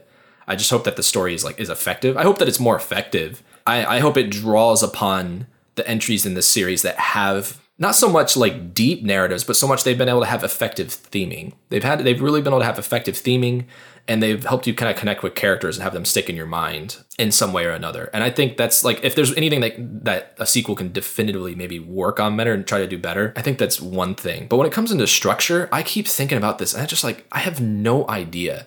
Talking to one of my friends about it, you know, he was of the mind that it's like, he's like, I really enjoy this gameplay loop for what it is. And I just don't know if I can see myself going to something that ends up being more restrictive, even if the end result is a more like detailed, more carefully crafted world. And that's not to say that Breath of the Wild's world isn't carefully crafted. It's just that by the nature of like even cutting the world size down, like maybe not in half, but to some degree around that, and then kind of building around that more in a different kind of way. Mm-hmm. You know, I wonder what it could produce as a result. And just thinking about that, I'm like hearing that from somebody else, I'm just like, shoot, I mean, I didn't even think about that. Because for me, it's like, yeah, I could accept a Majora's Mask-esque kind of, you know, a game kind of like Majora's Mask that goes for something more like that. Of course, this is not a game that's under a 9 to 12 month like restraint or anything like that. It's given proper development times, which means it's being intentionally thought out, but also like there's going to be a lot of effort put into, like a lot of complete and total effort put into it over this time frame too. So it's just that end. I feel like asking for a game that's more structured might be tailored to what I might what I might hope to see out of a Zelda game, but it doesn't guarantee anything, and it might not even be right for what the series, like what it's going to be trying to aim for, and it might end up just falling back into the same rut. The main thing is what the structures of previous games like brought out of them, I think were worthwhile, but what they ended up hindering in the process, I think, like in the long term, like as we got later in the series, was far more detrimental at the end. And I'm wondering if they can strike a balance in a way that still holds true to like the philosophy they're trying to carry on right now, while still creating like a more enriching kind of game. Yeah. I think that, to me, if you think of the core idea of Legend of Zelda as being like adventuring, exploration, like the core concepts of the original game, I think they like really finally realized that in a 3D space in this game for the first time. Wind Waker, sort of, but the technology wasn't quite there. Here, they finally had the technology at enough of a level where they could achieve that. And so I almost think that while we have been spending many episodes talking about exploration, holding true to the concepts that started with the original game, realizing them, I think now you're looking at a game that did realize those things. And along the way, all of the other games found these other little niches that were also very effective, even if they weren't based on the original concept from 1986. Yeah. But different things that started to become synonymous with Zelda, you know, like climbing the steps of Ganon's castle and using items and solving puzzles in these specific ways and collecting whatchamacallits and having these specific story moments that you always remember. Bongo Bongo, lighting Kakariko Village on fire, just various different things that make an impact on you that you remember. And I think like I would almost equate it that, you know, a lot of these 3D games, they're like movies that I mostly love, and can go back to and play through them. And I might try to do something slightly different, or like, you know, sequence break in some way, which is its own sort of specific N64 fun. But you know all the beats, and you're going back to revisit them, and it's going to play the same way. Yeah. And Breath of the Wild is more of just like a choose your own adventure, in that it requires something from you.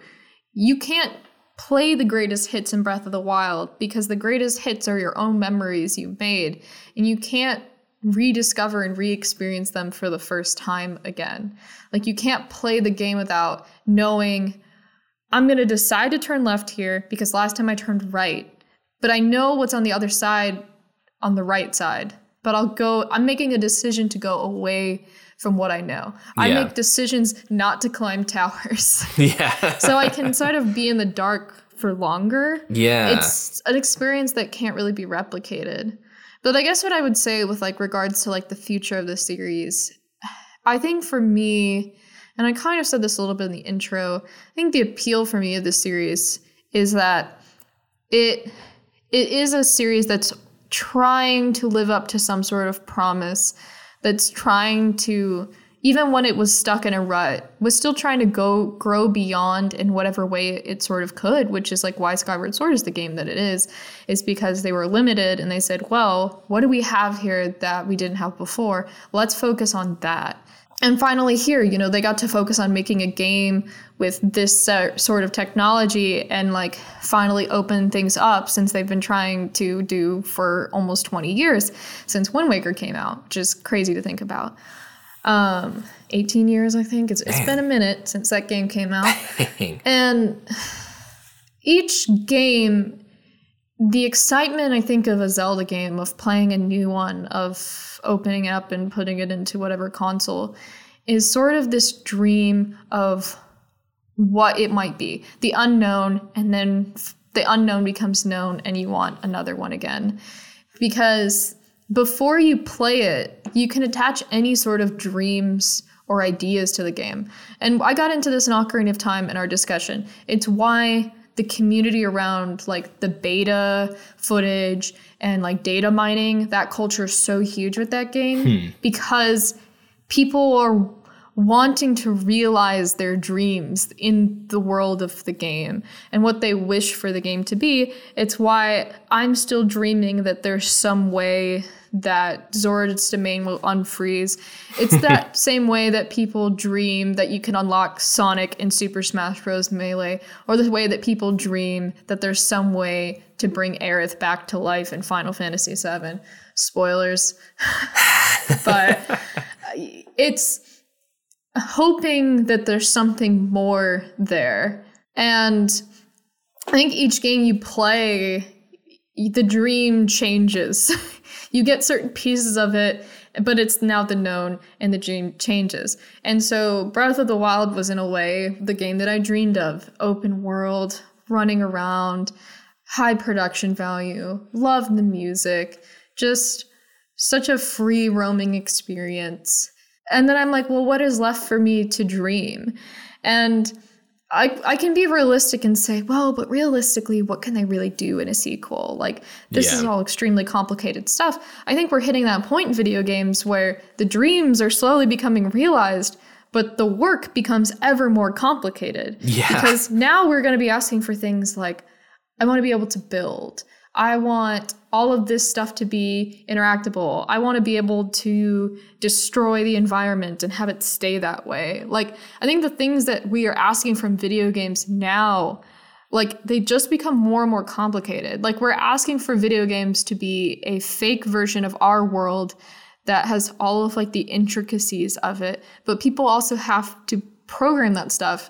And I think that growing up playing video games, you said to yourself for a long time, I just want them to be high def. I just want them to, like, look awesome. And we're at that point where you're starting to ask yourself, you know, as we're on the precipice of the PS5 coming out, of the new Xbox, can't remember what they're calling that one.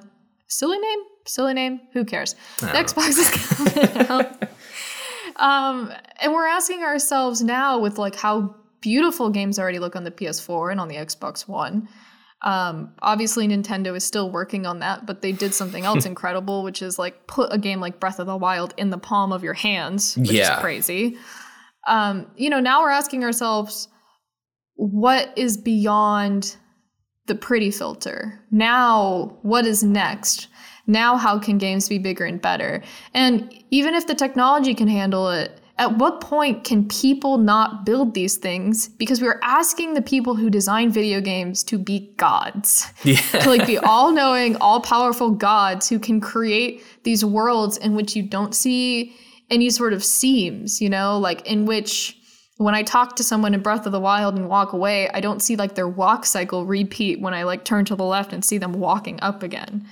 That it feels like they pop in and out, you know, or they appear at certain places whenever I walk in, but they aren't on their own cycle of their own. Like, I can see the little bit of cracks. I appreciate in a game like Breath of the Wild that the game does not feel tailored to the player, in which I've seen and watched video of Red Dead Redemption 2, which I think it struggles a bit more of, like, making it feel like you're the center of this power fantasy, like, Westworld theme park sort of thing, of, like, that the people in the game are really catering to you. And I don't think you get that so much here. It just kind of feels like you just stumble upon things. Yeah. But it's still not unique enough in its instances, or pays off enough in a long run when you save people from, like, bokoblins, for it to feel that level.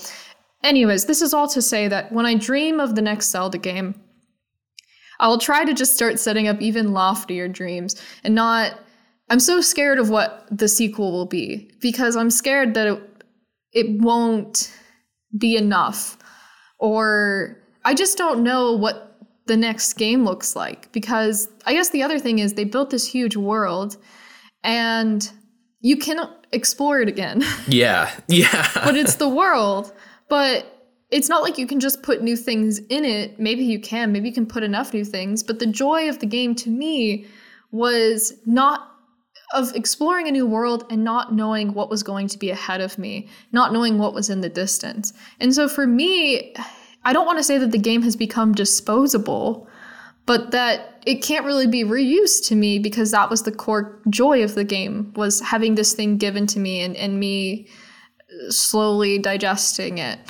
And So I really think that the way to go, and it kind of is the Majora's Mask blueprint, is to focus on interactivity with people and go like Dragon Quest Builder style with it. I want a rebuilding Hyrule game. Yeah. But something that focuses on that, you know, you've spent all this time on this physics engine. Now can you apply that to like the personal relations in this universe of having those all connect to each other and having those all feel meaningful? I think of, if anyone has seen the anime Knights of Sidonia on Netflix, it's not really good and it will let you down. But the best thing that show does is it has a really, really interesting like city space station world moving through space. And I think about grandiose like cities, like if the Hyrule town that was the Hyrule Castle town that was demolished 100 years before the start of this game, if that place existed, it would be like massive. Yeah. It would be like incredible to experience. And so I guess I want to see them try to take on that challenge next. And that now has become the new Zelda game I dream of. Like a Zelda game where my heroics impact people and where things change. And I want to play the kind of Zelda game where after all of my troubles, Zora's domain finally becomes unfrozen.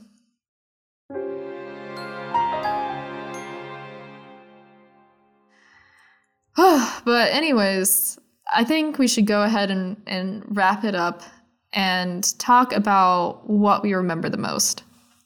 I'll start. I have a couple of things. And after everything we've said about this game, there's not going to be any like singular moment of what is going to be something that marks the experience of the game itself. Like, you know, we've said for so many of these games, it was the ending or the beginning of the game that really got us in some capacity or another. And that's not really the case here. I like the opening of the game in its own. I mean, there's a lot to be said about the Great Plateau. Playing it the third time around and just knowing it, I'm like, yeah, it's a great tutorial. And I think even the first time playing it, incredibly memorable.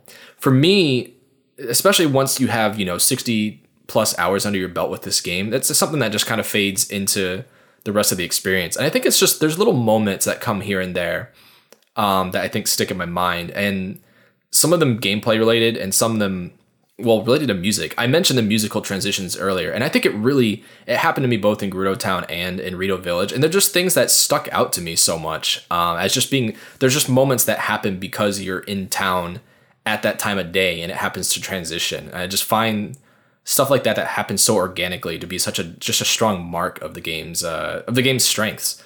So those were just, at least at an atmospheric standpoint, something that really stuck out to me. Gameplay wise, I mean, there's just lots of little moments, little things that just they are able to happen because of the way the game is designed.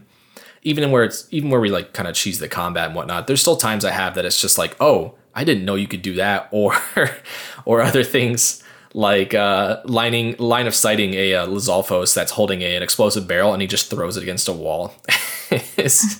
I still remember, I mean, I did that fairly recently, but that really, just moments like that where it's just like in a midst of panic, I'm like, I wonder if I can force him to make a really terrible choice. And I did.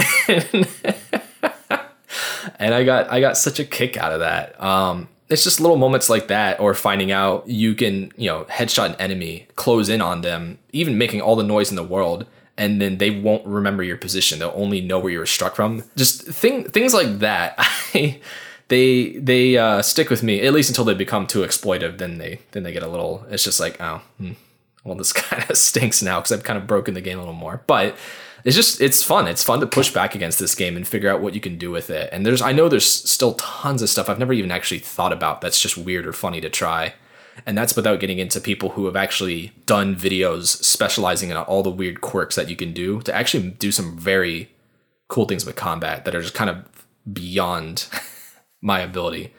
I just those little moments of discovery and things like that, I think stick out. And even if they may fade into the greater experience, I think overall it's like, yeah, maybe this game doesn't strike me in the way that, Majora's Mask or Wind Waker does. I can't like say, oh, it's a top 10 game. I love playing this game. I just play it and I'm just happy to be playing it. It's just, that's, I think, the most important thing about it. And it's those, just all the moments that kind of add up to the collective experience, I think, that just that's what I remember about it. I think for me, like, and I talked about this a lot, and I'll always tell people stories of my first playthrough of this game. I mean, it's a few different things. It's the fact that it also corresponded with me getting a Switch, which I adore and love and hug every night. And getting to Kakariko Village and like sitting in bed and just like continuing to play the game because I just like didn't want to let it go. I remember being at some point on, you know, maybe near like Hateno Village or something. I think, I think I was off in like the research lab, and there's this cliff that reaches out into the ocean with a shrine at the end. And I looked at that and I was like, I want to go over there. And I went on this huge journey. It took me around so many places, took me much longer to get over there than I anticipated. But I just remember the feeling of like beating the bokoblins that were like entrenched there that I think were like a little too difficult for me. It was like the first time I saw shock arrows and like getting up to that shrine and like looking at this cliff, and it just was so immersive and just like so exhilarating. And then I think I flew out to Eventide Island after that, and I didn't have very many hearts, and it was very difficult and very tough. But it just, I don't know. It's like when I think about it, it's like I'm personally there on that cliff. It's like I can feel like the wind blowing through my hair. Like it's a place that I like traveled to. And I just think about that. And then the other thing I think about is the first time I played the game, the way that I got to Zora's Domain. I talked to Sidon and like got to the mouth of the river, and I just remember him being like, oh, just so you know, like there's going to be some shock arrows, so maybe just like be careful. It's going to be a little challenging. I was like, well, I don't have any hearts. That sounds like a little too much challenge for me. So I went away. I ended up climbing all of these rocks, and I don't know what possessed me to do this. I think I like was on like Lanayru Mountain, and I saw one of like the dam like edges of Zora's Domain. I can't remember which specific one, but you can see it in the distance, and it's just this weird thing that like has these strange blue colors and reflects light in a different way. And I just thought, that's very strange, because I didn't really know what Zora's Domain looked like. And so I was like, what is that? And I'm like, I'm gonna just like go over there and see how it goes. And of course I get over there, and like the rain from Ruta is falling, and instead of going like, I should stop doing this, I just painstakingly climbed every little crag I could, had as much stamina stuff as I could handle. I had put all of my energy into upgrading my stamina because I did not know that you needed hearts for the Master Sword. So I had to get so many shrines in order to finally get the Master Sword because I put everything into stamina. And I just remember like crawling around and like climbing all over these places and getting to the top of that Lionel mountain with all the shock arrows and being like, whoa, this is weird. And then getting off to the tip and then seeing like Ruta and Zora's Domain for the first time. And then I flew into Zora's Domain, and I just like skipped over the entire river portion like completely on accident. It wasn't until like a second playthrough that I like finally actually, no, I think I even still then went in the wrong way. This playthrough, I went the right way and went the whole time. But it was just so silly, and it was just so absurd, but it was also very unexpected. And I'll just remember the memories I made during the game. The first time I saw this Lionel in Alcala and was like, what the heck is that? And was terrified. You know, there's all of these little things that you don't get to experience things like that in a game very often, where you get to have like those organic little experiences that are just for you, that you won't really be able to recreate like that again. And I wish I could go back and play it again for the first time, but I'm at least finding a new way to enjoy it this time, like actually trying to fill out the Hyrule Compendium and enjoying like trying to see everything there is to see and like document it has been really fun. But yeah, there will be nothing like that ever again.